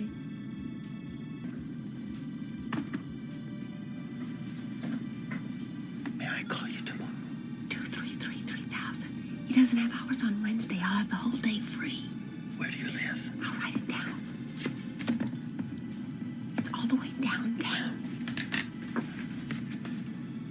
Why are we whispering? I don't want him to hear. Who? The doctor? I'll see you later. Oh my god. No, she was like immediately DTF, so I just kept calling her DTF. That's great. In my notes. That's funny. But yeah, he meets her there, and he gets this info about this Dr. Cutter, and then we see Dr. Cutter, who he's obviously Chowing down on chasing some after. ribs or something. Yeah, and Dr. Cutter was also DTF with whatever her hot date that she had going on. Right. And and then they said that he was from Glens Falls, which I was like, oh, where is that in New York? And I looked it up, and it's not anywhere near me. So. Oh, really? Okay. I got excited unnecessarily. No, it's like 5 hours away from me, north of Albany, which is the state capital. Right, So, right. Not anywhere near me. Yeah, because he said he was from upstate. Yeah, upstate, I'm he kept like saying I'm from upstate New York. I'm Western New York, so Okay. Upstate's like middle northern part of the Yeah. state. So, and then New York City is the East Coast. So. Okay. So yeah, I'm not connected to this area. I don't know what the fuck Glens Falls is. You might have to take a road trip. It is a real place, but they probably didn't actually film it there. Right. But yeah, so then they finally get to the point of where they reveal the monster after about the first third of the movie or so. Mm-hmm. And we see what this thing actually is, which is basically a lump with some arms and a face. Yeah. It's kind of like a meatball with like long deformed arms and giant hands. It's exactly like a meatball with a face, and it's almost like Slimer's from Ghostbusters cousin, right? Like ugly short cousin, because it had the big ass arms and it had this face on this blobby body, and it's like it was just a disgusting looking, and he kept it in this basket, and it's like this is the thing. Yeah, it's like Slimer's cousin that that the mom drank and smoked while she was pregnant with him. Yeah.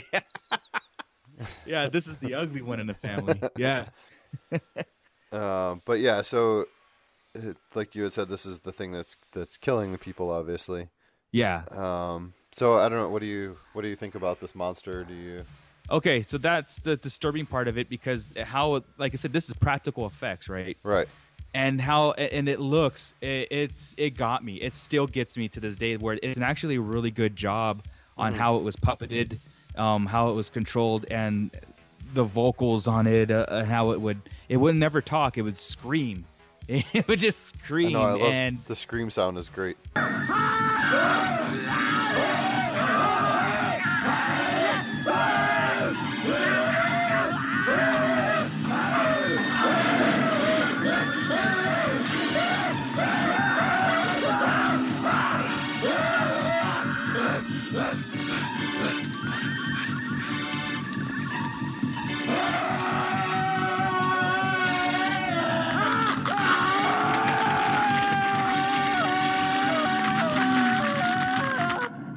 Yeah, and it was so freaky every time, and it had those dead eyes, right? Every time it like latched onto somebody or whatever, it just had those eyes in the extra long mouth with the teeth, like little space, like Sloth from Goonies teeth, and it was all moist and wet around it. It was, I don't know, it's like one of those things where, god damn it, that monster is so good, but yet so freaky scary. Mm-hmm. And it's all pale skin, flesh tone, and yeah. Yeah. It's so did it freak you out or anything? Or like? No, I think again, without having seen it when I was younger, because this was the first time I saw this too. So. Okay. It felt almost like comical now, more than anything. Okay. Like it felt kind of like more of a slapstick monster, because now I'm seeing it, comparing it to things that have come out since this. Oh yeah, yeah. And it doesn't seem as scary or as creepy or gross or any of those things. But it was definitely interesting. It was kind of unique. Yeah, again, I hadn't really seen much like that at 1982. Yeah, something that you can't see outside of your home. So no, I hope not. Yeah, I'm done. I'm definitely gonna be skeptical of some fucking kid with a basket next time I see one, though. Be like, stay the fuck away from me, dude. Yeah, I'm not even gonna ask. That's your laundry. I get it. But so after they reveal the monster, then they really just kind of start pouring it on pretty thick, like he's around all the time. It seems like. Yeah. Like once they popped, they couldn't stop. Yeah, right, exactly. Once they reveal the whole monster, and I think at the same time when they redo the reveal, you get the sense that there's a connection between the two, right? The monster and the kid, because the kid keeps talking to it and answering it out loud with no voices coming out of the monster. Yeah, we don't so hear it's it. like, Right.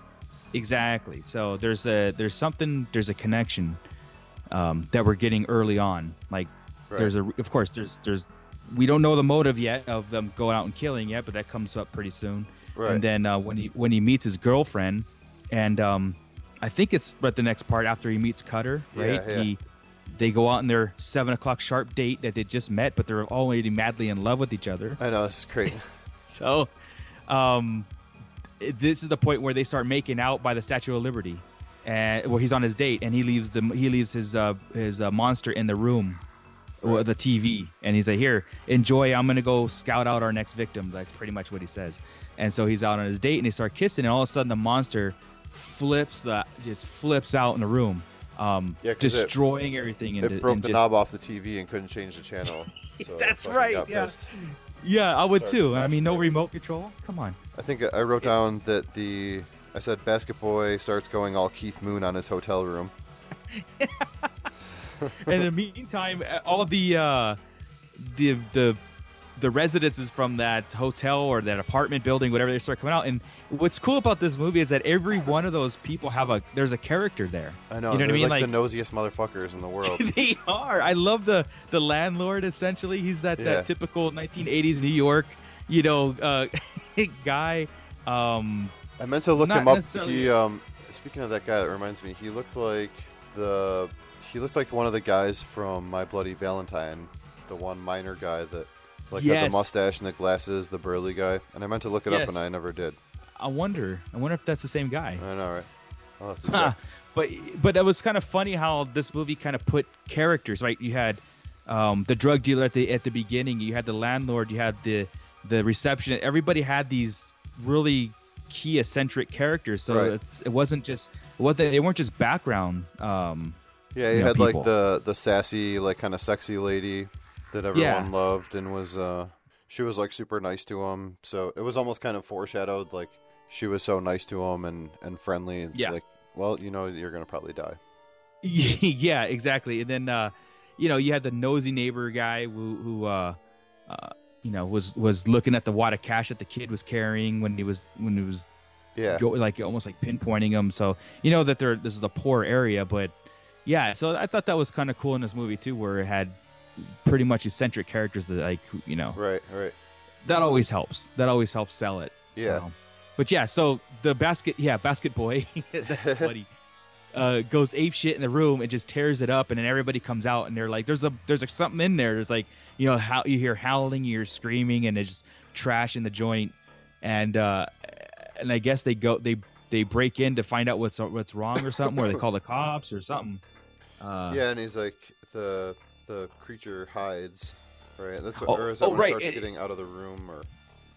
Well, that's right. Okay, so as the creature was doing that, as he was going all Keith Moon, like you said, the kid that was on the date, he freaked out at the same time, right? He stopped kissing the girl, and he's like, something's wrong. So he goes back. He's like, something's wrong, so he goes back. So he had that. There's like I said, that telepathy connection or whatever is coming to play. Right. And that's when he comes in, and everybody's out in his room, and the place is just trashed. Right. So, yeah. So, and I think after that, after everything's settled and whatnot, he kicks the girl away. He's like, "Go away! I can't see you, whatever." And so he's setting up that thing where it's like the creature got mad that he was on a date. Yeah. It's sort of jealous, like it's gonna leave him or something. Yeah.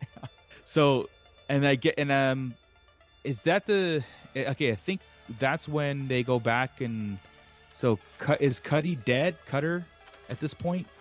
I think he is, or he goes back after they freaked out in the hotel room was when the baldy guy that was eyeing up his cash breaks into the room, right? And then the monster chased him back into his room and killed him.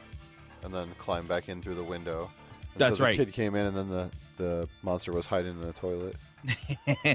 So okay, yeah. So the monster was hiding in the toilet after he killed the dude that did that, and the cops were called and all that stuff. So that I think there's a little bit of investigation. The kid was trying to hide it and all that stuff, and I think this is where we get the backstory, where it kind of goes backwards and tells the story of. Yeah, because it went to like, I don't know if it was a Halloween party or some shit, where he meets up with the nice lady from his floor at the bar, and he gets drunk with her, and they're sitting around the bar getting drunk, and he ends up, because then he gets all drunk, and I put drunk lips sink ships. That's right. So when the creature was hiding in a toilet, let's backtrack.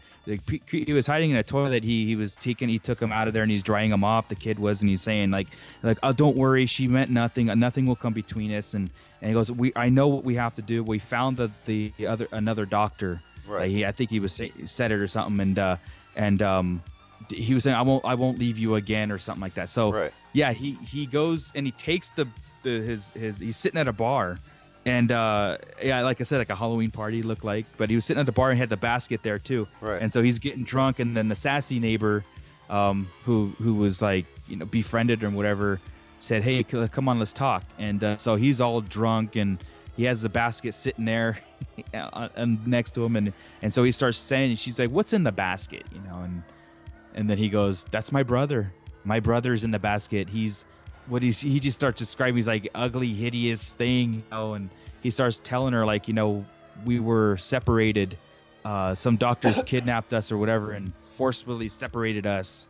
And I carry him with me all the time. And he communicates with me.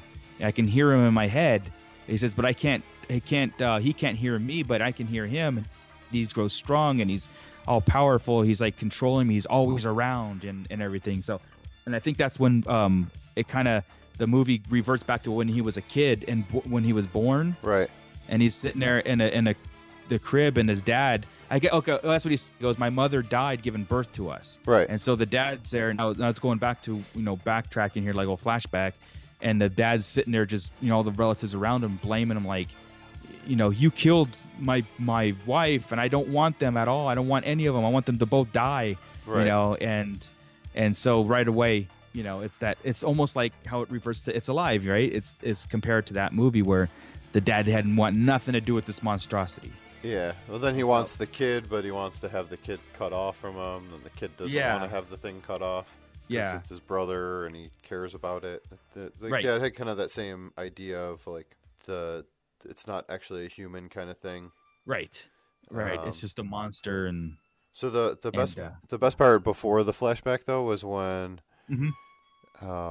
he sits down with her and she goes, when she said, "What's in the basket?" He says, "My Siamese twin." And they both look at each other and they go, "You don't look Oriental." That's right. And I was like, "Oh my god, that's so stupid." That's right.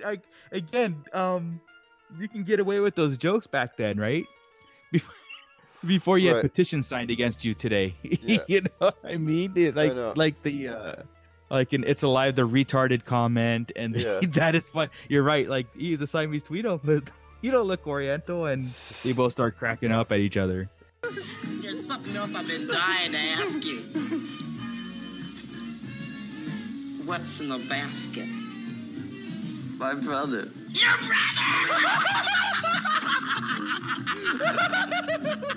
What is he, a midget? No, we're twins. Siamese twins. That's funny. You don't look Oriental. So what happened? Somebody shrinking? No, he's deformed. A freak. He looks like a squashed octopus. Our mother died giving birth to us. He was attached to my right side. They wouldn't let us go to school or anything. They kept us hidden. We were the big family secret.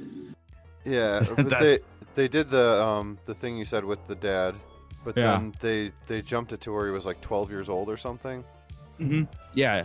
And then the doctor comes into their lives. This Dr. Cutter was the person they were looking for before. And so they had sort of established this surgery that they were gonna do, and they forced the kid into it and held him down and like made him Yeah. the thing cut off, and they pretty much just threw the thing in the garbage, and then Yeah, like so the- garbage picked it. I know. So that's what. So there was 3 doctors involved, and the dad was like, "Just take it off. I want my son without the beast next, Right. attached to it." So in their dining room, they made shift a operation table, and they held the kid down, the 3 doctors and the dad, and they cut. They did this thing where they cut the Siamese twin off of him. Yeah, and they threw him in a garbage can out in the alley or like out in the front yard.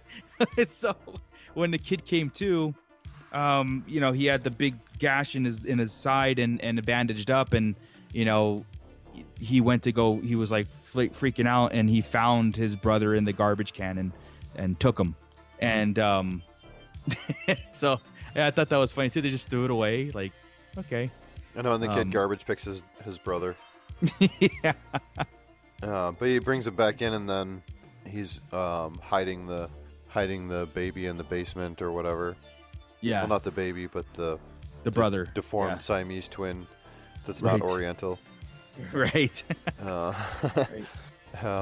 And so the dad like wants to kill it, and then the thing ends up killing the dad eventually, right? So Yeah, he makeshifts like some kind of booby trap or something in it, like a big saw in the basement, and the dad goes in there, and you see this big blade, like a 3-foot blade. that thing was fucking awesome.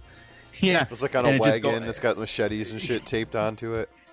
Yeah, and it just kind of like starts going towards the dad, and the dad just sits there, and all you see is from the angle. It was kind of a cool kill, even though they didn't really show anything. But you see the dad's legs, and as the blade hits, you just see one leg fall over, and then the other fall the other way. So he like split him right in half. I know, it's But it was kind of cool. Like I said, they budget reasons they didn't show it, but in a sense, you got exactly what happened by that scene. No, So- that's awesome. So now the aunt, I guess, raised him after that point, and so now we're getting the sense of they're on a mission to get revenge, Right. and now they've killed 2 of the 3 doctors already. Now Zig Cutter was the second doctor that they found in New York City, Yeah. and so he put the basket there and he killed him. So now they're on the hunt for the 3rd doctor, which is the woman doctor. Yeah. That I guess I don't know if she was heading it up or whatever, but that. So now we get okay. So there's, they have the 2 twins have telepathy, or the monster baby brother has telepathy towards the other one and Right. control of the other one. Yeah. And now you get their motive and their motivation to go out and seek revenge for everything. So. Right. And the whole jealousy streak, now that this the monster is completely jealous or wants the kid all to himself. Like he can't even have a girlfriend. They have fights in between. Like, I can never have a girlfriend if you're gonna flip out like this, and I can never be normal with you around all the time. You're around all the time. So it's setting up like it was setting up like a conflict between themselves, right? So kind of predictable. Yeah. Well, like things started to really spiral out of control, like they always do with these revenge plots too. Right. Where because of the fucking nosy ass neighbors, this thing keeps killing people. Like it ends up killing the woman that he was out drinking with. Like sneaks Yes. into her apartment, and it's like taking her clothes off and grabbing her tits, and Yeah. steals her underwear and shit, and then like she ends Steals up her- getting killed.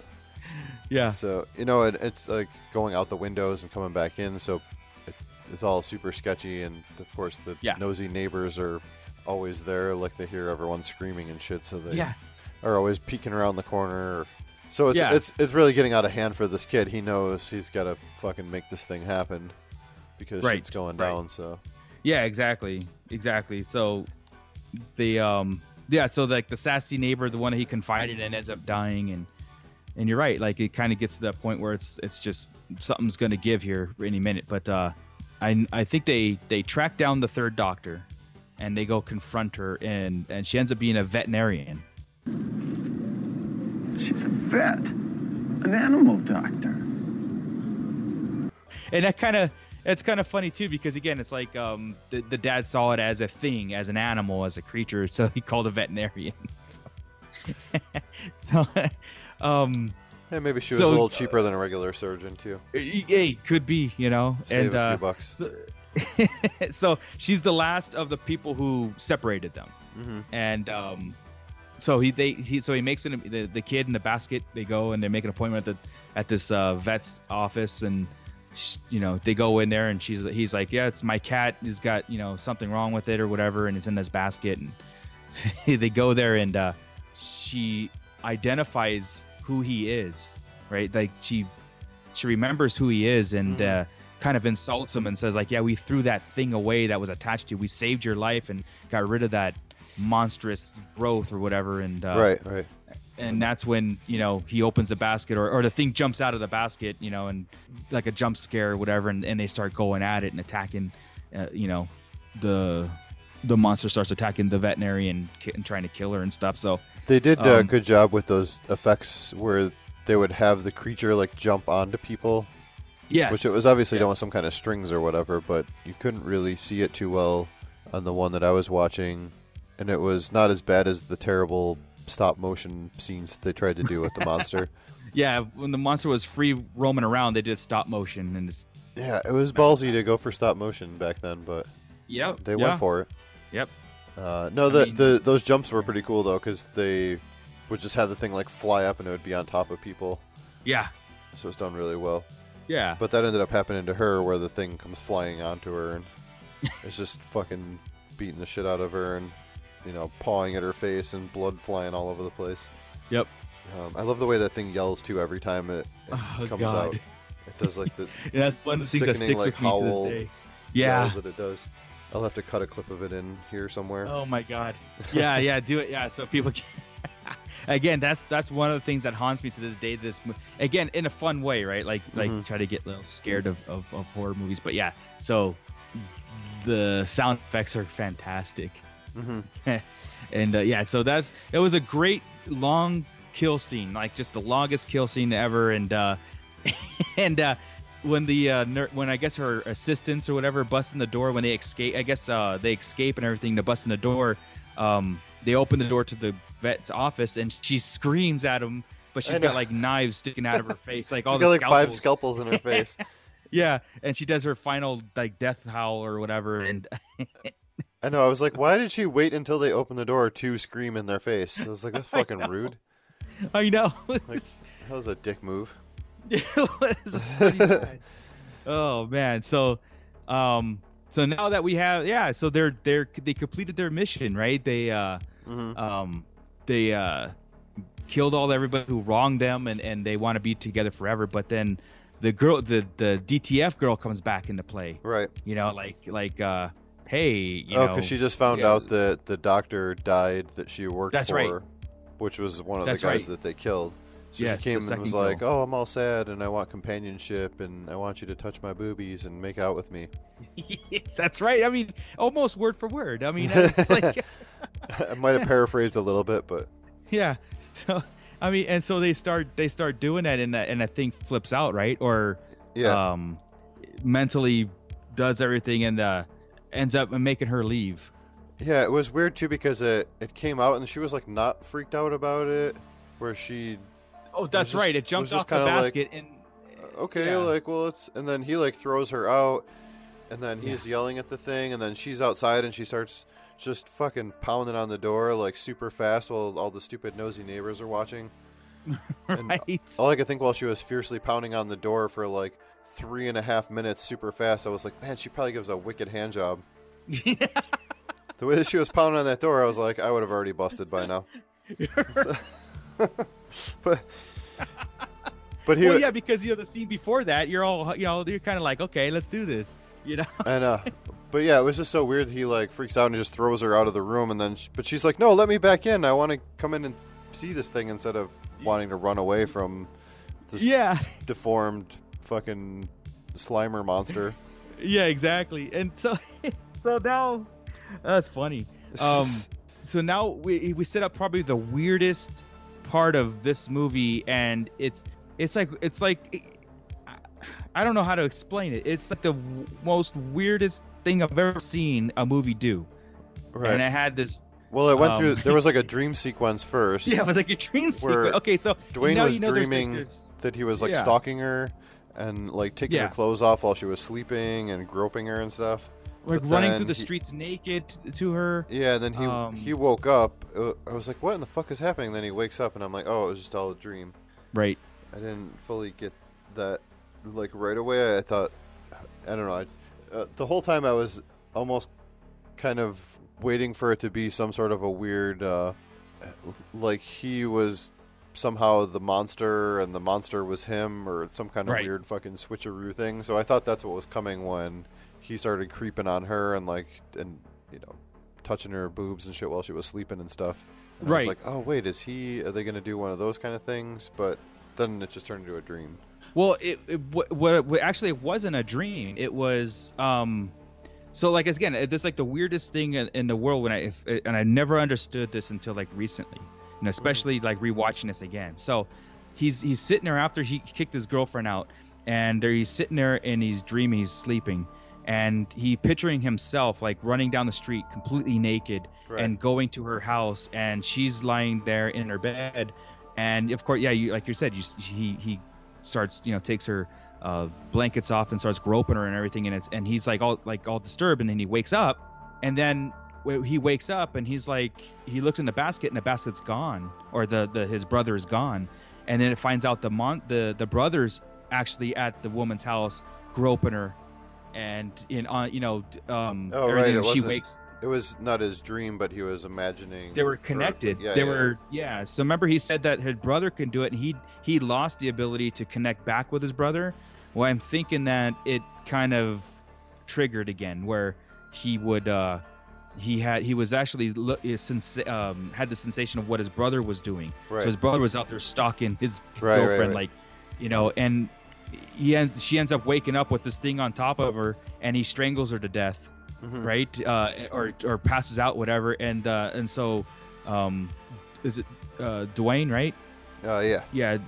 So he rushes over to their house and he finds the brother. How do we do this? How do we describe what's happening here? So the brother, the deformed brother, is on top of the naked girlfriend. It's like dry humping, but yeah, it's he's on like a dry pool of blood, so it's not really dry. Yeah. It's like dry humping on top, like I guess grinding on top of her dead body. Yeah. And it's all like on top of blood, basically. So he like killed her and then was just like kind of grinding on some blood on her torso area. Yeah. It's just the weirdest thing. So Dwayne comes in, catches him, and freaks out, takes the brother, and Right. I guess they. Yeah, he was all mad at him because he was like saying, she was good. Why did you do this? Yeah. You didn't have to kill her. She wouldn't have broke us up. Like, That's right. No, never again. She was good. She was pure. She wasn't one of them. Why her? Because I wanted her. Because she wanted me. What's wrong with you? No, I'll never let you out.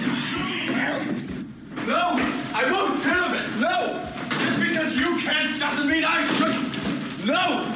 God damn you to hell.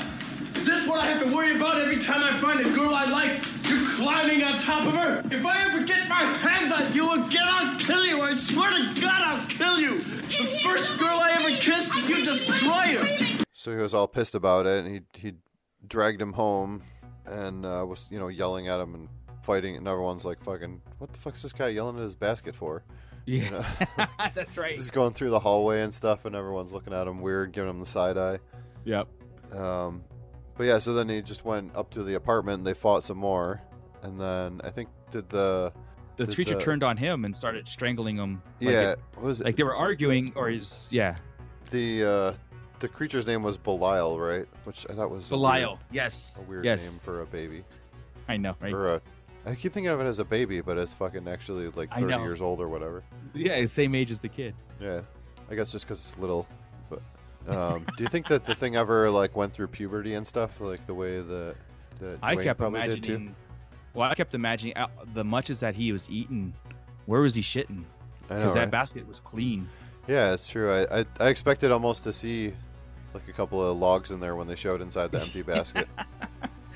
But to answer, I mean, when they did the flashback scene, you saw that the arms of the kid, it was actually smaller and it was less muscular. So Right. I'm assuming it grew Yeah, it probably went through all that stuff too, and got all powerful. It could jump through the air super far, even though it has no legs. It's like Krang from Teenage Mutant Ninja Turtles. Yeah, it is the fucking Krang monster. Yeah, that's awesome. And so when he went back and he was arguing about him, and he said, this can never work, or if you're going to be like this will never work, and so the monster turned on him and he attacked. They were like fighting. He attacked him, and they end up like falling out the window. Right. But the monster grabbed onto the railing and also grabbed onto the kid's neck, who was below him, like dangling, and at the same time, so he was like, they were hanging up on a balcony, about to fall to their death, and everybody's noticing from down, they're pouring out of the apartment, and hookers noticed them and everything, and they're like freaking out. But at the same time, the monster has got the kid by the neck, the only way that he grabbed him, and he ended up strangling him to death. Yeah, I think. And then they both fell to their death, right? Yes, and then he lost the grip, and they both fell to their death, and that's how it ended. Yeah. I know that was again. I wrote down, yay, another bummer, because I love when these movies end sad and everyone dies. Yes. I kind of liked it, but as far as like it ended that way, you know what I mean? Because they set out to do what they were going to do. They completed it, and of course they had that inevitable conflict at the end where once their mission is done, they notice that, or the brother noticed that he's never going to live a normal life if this creature it can't do its own thing. And of course it's like it didn't want him to have a girlfriend, but he went and got it. He went and both times attacked the woman that was interested in him. Well, they showed their connection often. I think it was kind of lending to that idea that they would somehow serve each other's needs. So, whether Belial wanted to do something to the woman or not, it was acting out on Dwayne's, conscious, subconscious, whatever you want to call it, feelings. So, there was definitely a lot of that where I think Dwayne was much more involved in doing murders and stuff than he wanted to be, but wanted to help out his brother. So, Yeah, exactly. Because he never really he didn't kill anybody. Right. Dwayne didn't. Just let the monster do it all. But again, that's that whole thing. It's like he treated him like a monster also, because he was like, you do the dirty work, Yeah. You're not going to have, you don't need to, it's almost like if you get caught, then of course you're a monster. Sure. I can't get caught. I've got to live a normal life after this. So there is some sort of like where he wasn't, or he knew the end game maybe too. Yeah. So. All right. Well, the one thing that by doing these double features is we wanted to have some sort of either similarity or the pairing works because they're so dissimilar. So this one was obviously a similarity. Yes. I think, the one thing just sort of came up organically about the father figures relationships to the characters, the creatures, I guess we could say, but for sure in this movie the father's role was much more diminished. It was just kind of a flashback scene for about 10 minutes of the movie or whatever. Right. With the other one, that was really the main focus, was the father's character. Yeah, and it had almost a redemption story at the end of It's Alive. Right. Where this one had, like the catalyst to project them to becoming monsters. Right. So it's almost like if It's Alive, if this baby escaped and knowing that his dad hated him, and he would come out and just go randomly kill people. So, Well, I was gonna say we have sort of similar monsters in some way, even though the one is genuinely a baby, as we heard me admit that I kept calling the other one a baby when it wasn't. But right. They're similar in their sort of the stature and deformities, I guess. Even they both sort of had the fangs, I think. Yeah, they had that same kind of deformity look to it, and of course, they have to be different to be considered a monster in this sense. So It's Alive. It's like the only difference is that it was put out there that this could be a genetically and mutated species that was happening out throughout what's going on. And of course, in Basket Case's issue, it was a deformity. It was like that. What is it called? A parasitic twin, almost. That. There was no like outside interference to create that. It was just a straight genetic Right. mutation. At least they never Yeah. explored that anyway. So this reminds me. See, the thing that's like why I like this film, okay, and why Basket Case stands out to me is not just a simple revenge story, whatever. It had that. It started exploring some of that telepathy stuff that twins have, right? It starts, and I love that fact because I'm a huge Stephen King fan, and Stephen King does this all the time. He puts these extra things in the background and explores it as like a subplot to every movie he does, you know. And so this reminded me of that kind of thing where, yes, this is a revenge thing. Yes, this thing is ugly. It's doing its dirty work. It kills. It's gross. They have an agenda, but now there's this twin telepathy thing where now it's like, one can read its thoughts and then the other one shut it off, and then all of a sudden again that dream sequence that ended up being a complete, like, he realized what his brother was doing, and almost like he put himself in that, he projected himself in his own in his brother's brain and stuff. So it was like it explored that a little bit, in which I appreciated. It just added more to the story, you know, because again, if you took that out, it's still a beginning, middle, end story to where it's like this is a cool little monster film. But adding those elements of that, I think it adds to it. I like it. I like to explore that in movies. No, it also... And they did it right off the bat.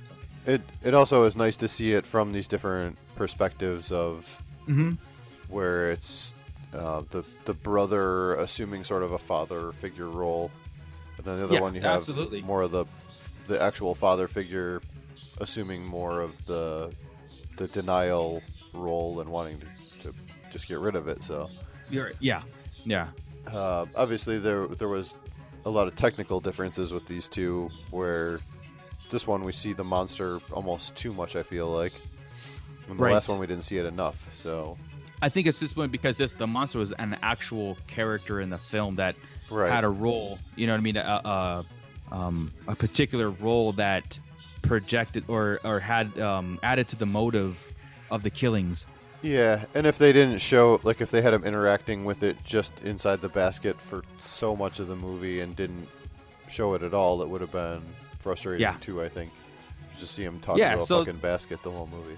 Yeah. Like in the first act. Exactly, because exactly. So that's one of those things where I would tell anybody who's watching, it's like, you don't have to wait for the monster to reveal itself like in It's Alive. This one, you're going to get it, and you're going to get it pretty much hit to the face when it comes out. You know, especially when it's howling at you and, you know, moving its mouth and doing that shit. So, so does it still hold up for me as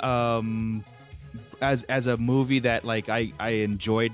Let me put it this way. I never enjoyed this movie as a kid, okay? I enjoy it now. I didn't enjoy it back then. In a way, yes. Again, I can look beyond the technical issues of it, just like I did with It's Alive. With the production value, I can look beyond it and be like, this is a cool story. If I told a story to somebody, would they be interested in viewing that movie? So I'm hoping, you know, that's the case, because I do recommend, like, this is a movie, like, yes, go watch it.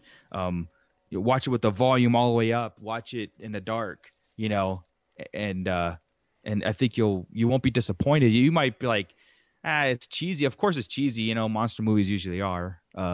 Right. Especially like low budget 80s movies, you know? Sure. No, I agree with what you're saying. What would you say that you would rate this movie now versus what your rating in the past would have been? Man, so this is so Basket Case of the overall, like, in the horror genre, like I rated It's Alive at a solid 7, right?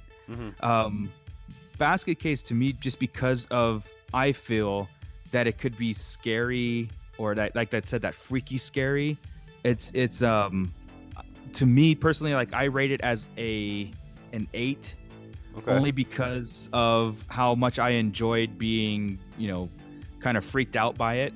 And like I said, I know other people could be freaked out by it too, and I appreciate the fact that that this movie did that to me. And I actually like the story, and I like the exploration of that, you know, the extra subplots of the telepathy of twins and all that stuff. And I can look beyond the bad acting and everything else. And I really enjoyed the fact that the secondary characters had a specific role and an actual personality to them too. Right. So I would give it an 8 out of it in the whole genre of horror movies. Yeah. I mean, well, and the impact, I think, like you said, I don't know.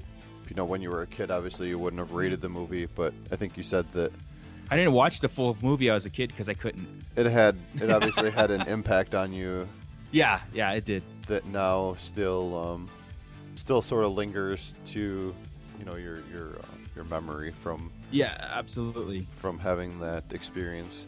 All right, so this one I had said before was the first time for me as well. I think that this movie is far better than it actually deserves to be, and by that I mean that while it stays in its lane of kind of having this slapstick gore, silly shocks, and funny, to me almost like funny monster puppet kind of things. Right. It still manages to be creepy and sad and have some emotional connection as well at the same time. Yeah. And I feel like they did a lot for the money that they spent with this movie. Like it wasn't a high budget, but they still made it feel powerful. Yeah. Or they made it feel gross, or they made it feel gory, even when it was just showing you blood and not guts. You're like, right. Oh god, that was kind of gory. Yeah. I think you get all of these things in this nice little 90-minute movie where it doesn't overstay its welcome and you feel sort of engaged. And even the acting, it felt appropriate for the tone of the movie because I felt like it had almost a comedic tone to the movie. Like it had sort of this lighthearted feel, and they overacted enough that it worked for me. I really enjoyed the whole movie, despite the overacting, like I said, fit to that, but somehow, whether the monster is weird or not, it's still I could see it being scary. Right. And I loved the gore effects, despite the fact that the kills from the monster were mostly pretty typical, redone the same way, where it was just the monster jumps on them, kind of bludgeons them with his hands and pulls at their mouth and whatever, and then there's a lot of blood and they're dead. So I guess sort of implying that it's beating them to death or choking them to death. Right. But that, again, goes back to budget. So I think they did a good job. It was just, they're pretty limited on what you can have a weird Krang Slimer monster deformed thing do. So, overall, I mean, it was great. There was some weird editing in the dialogue scenes where they did this sort of sitcom-y multi-camera fucking thing where it'd be like, one person's face, and then the next line would be like, cut to the next person's whole face, and then the next person's whole face. It felt clunky, but I don't know if this was his first movie, but I know it was one of his earliest movies. Sure. And, some of the stuff kind of felt forced in, like, that they just... I mean, I guess they found a way to drop the backstory in there, and it was important to show it, but again, it felt sort of clunky. They just kind of were like, oh, we got drunk, and then here's my whole fucking backstory where I'm going to talk all kinds of shit about my basket brother that is sitting right behind me. Right. But still, it was a pretty awesome movie, and overall, I think I would definitely watch it again. And even by today's standards, it feels sort of mild on the gross out factor, but there's enough of it there to still make it a pretty effective movie. Yeah. I gave it a 7 out of 10 still, so. Cool.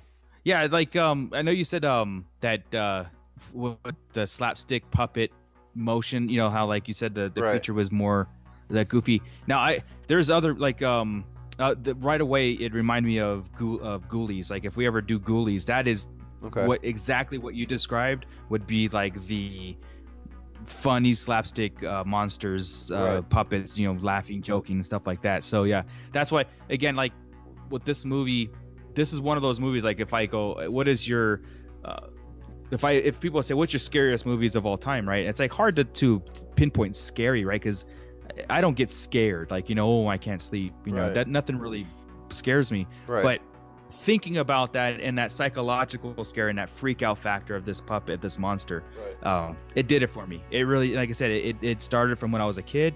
I never really fully watched the entire movie from bookends because I just couldn't. It was like I got halfway through, even as a teenager, I just like, God damn it, this movie, you know, this this is one of those things, man. It's like I can't do it. It's freaking me out. But yeah, it definitely made an impact. This movie made a more impact than me than It's Alive.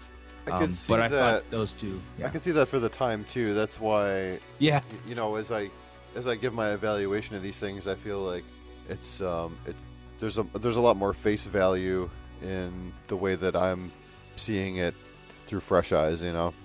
Yeah, and actually I really like that, the fact that you can give me a perspective, you seeing it for the first time ever, and again you're using like today's standards, and you can kind of give me a different insight, because I might have like I said, I might just be more attached to it as a nostalgic thing. Sure. Well, that yeah. might Now, carry over. Yeah. By today's standards, you see the weird Krang Slimer genetic prenatal vitamin lacking Siamese twin that's not Oriental monster.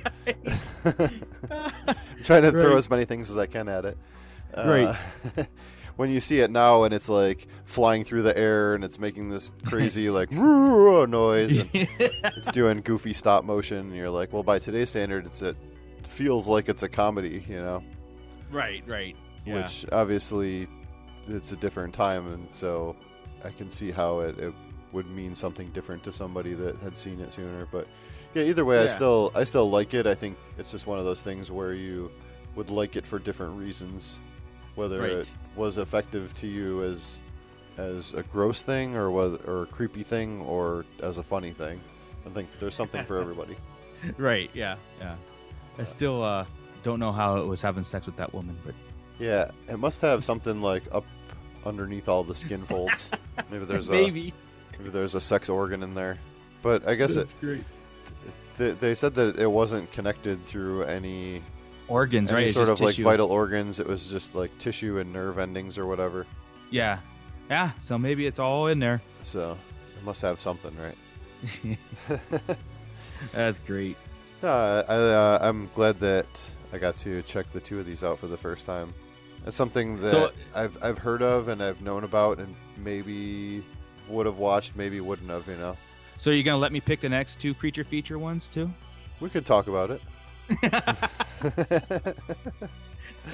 So can we get suggestions from the audience there? That's what he's saying.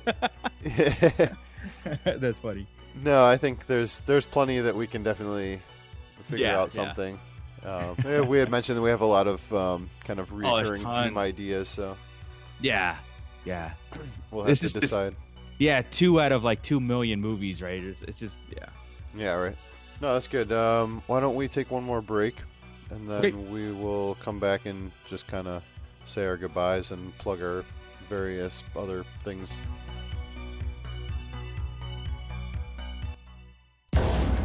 Ladies and gentlemen of the jury, we all lived through the 70s. The clothes, the music, the heartwarming but rarely amusing Ziggy cartoons.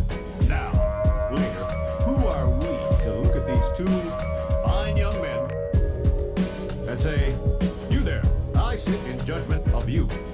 For being a drunken lush and bad as hell. Read the charge and thunk sunken in a plush padded cell. Tempur-Pedic, Craftmatic, adjustable. Gone, try to scare it, it's not that combustible. I accidentally spilled some kerosene and dozed off with the L-lit, doped up on Therazine. Matter of fact, make mines a double. If you could see the point like a line through the Hubble. Doom hit the eye in the sky with a pie. Shrink said he thinks he believe he can fly. Spread his wings and flap like a goose. He'll show you how to do it if you help him get the straps loose.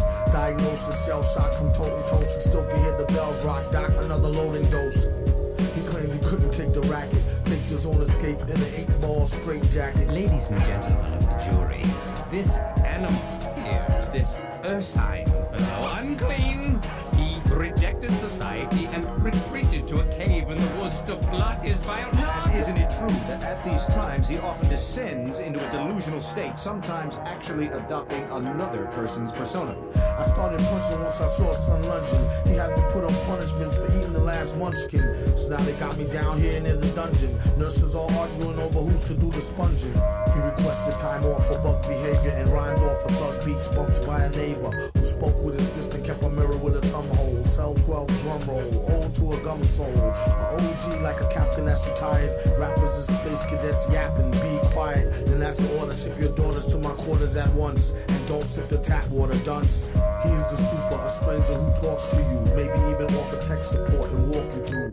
Villain, man in the mask, spit in the face. Show him where to go inside a handbasket case. The defendant's confession.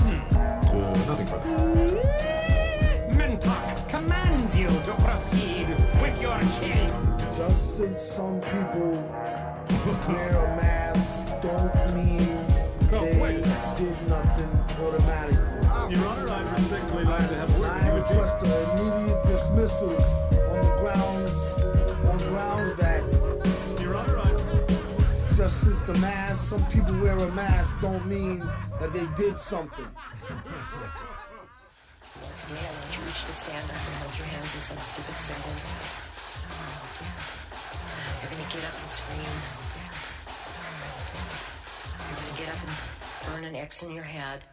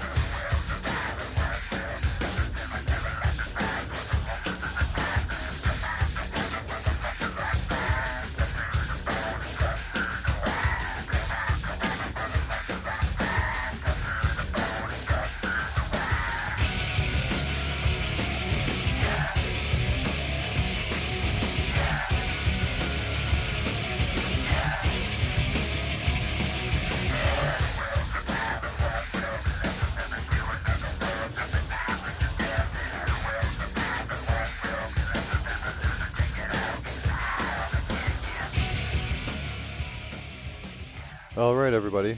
It's time for us to say goodbye. But before we go, why don't we talk a little bit about where we're going to be heard and what else we're doing when we're not doing this. Why don't you tell us about what your next podcast coming out is going to be? So we are back into the year of our Star Wars talk over at the Sarlacc Digest. You can find us. Just Google anywhere where you get your podcast downloads, from iTunes to SoundCloud to the RLU Network podcasting. Again, next week we record our episode 21. Right. And yes, we're looking forward after our a couple week break here.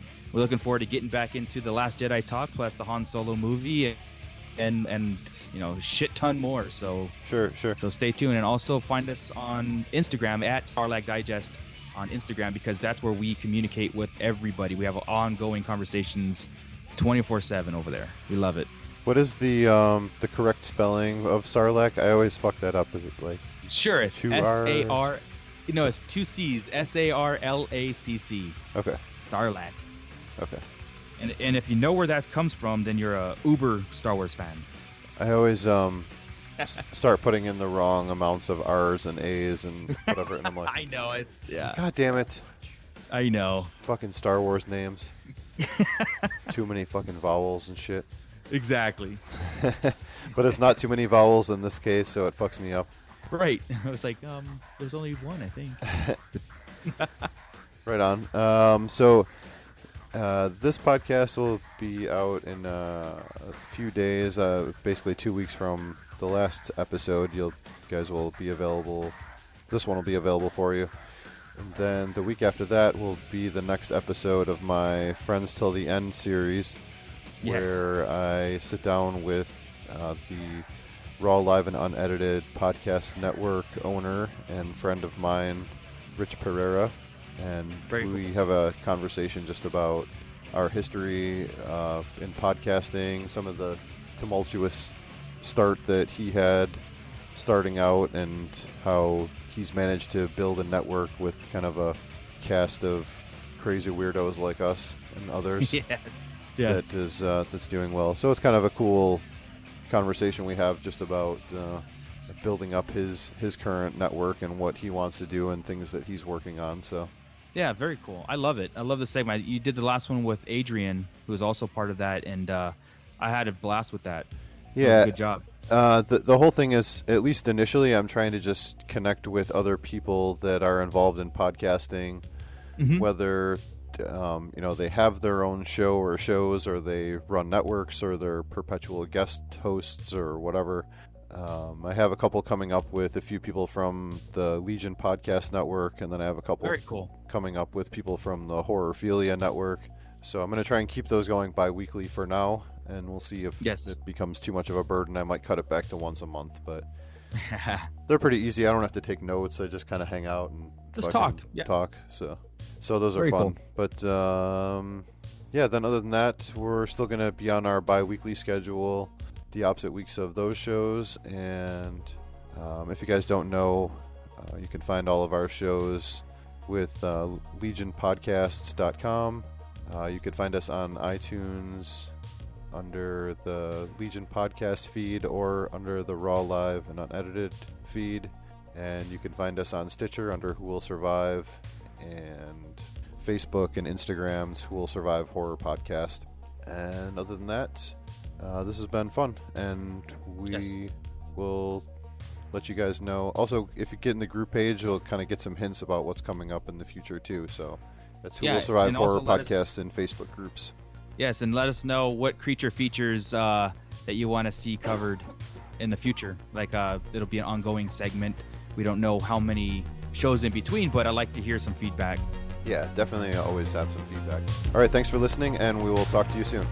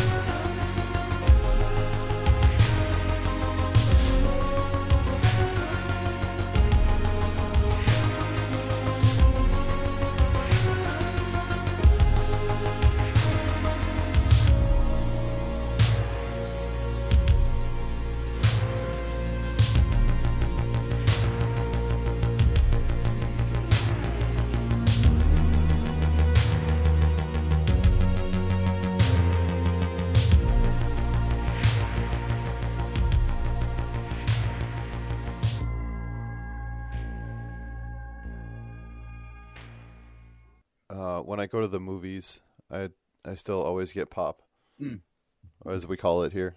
You do? Yeah, it's an East Coast thing. Yeah. So I always have to get a popcorn and a pop. I know Rich was making fun of me because I was saying I have to get a popcorn and a pop, and he's like, "The fuck did you say?" I said popcorn and a pop. He's like, "The fuck is a pop?" My dad's from Michigan. Okay. And so he called it pop. He still does it sometimes too. Yeah. Calls it pop and all that stuff. It's funny. I know soda sounds weird to us. Does it? We just call everything a Coke, no matter what it is. Can I get a Coke? Pepsi's fine. Yeah, Pepsi's fine. Just a Coke. Just give me a Coke. So what if you want like a Sprite is like a clear Coke or? No, if it's Lemon like lime it's Coke? funny because you go to a restaurant here and you say, "Can I get a Coke or a Sprite?" And they're like, "Well, it depends if they sell Coke or Pepsi products." So you're like, Right.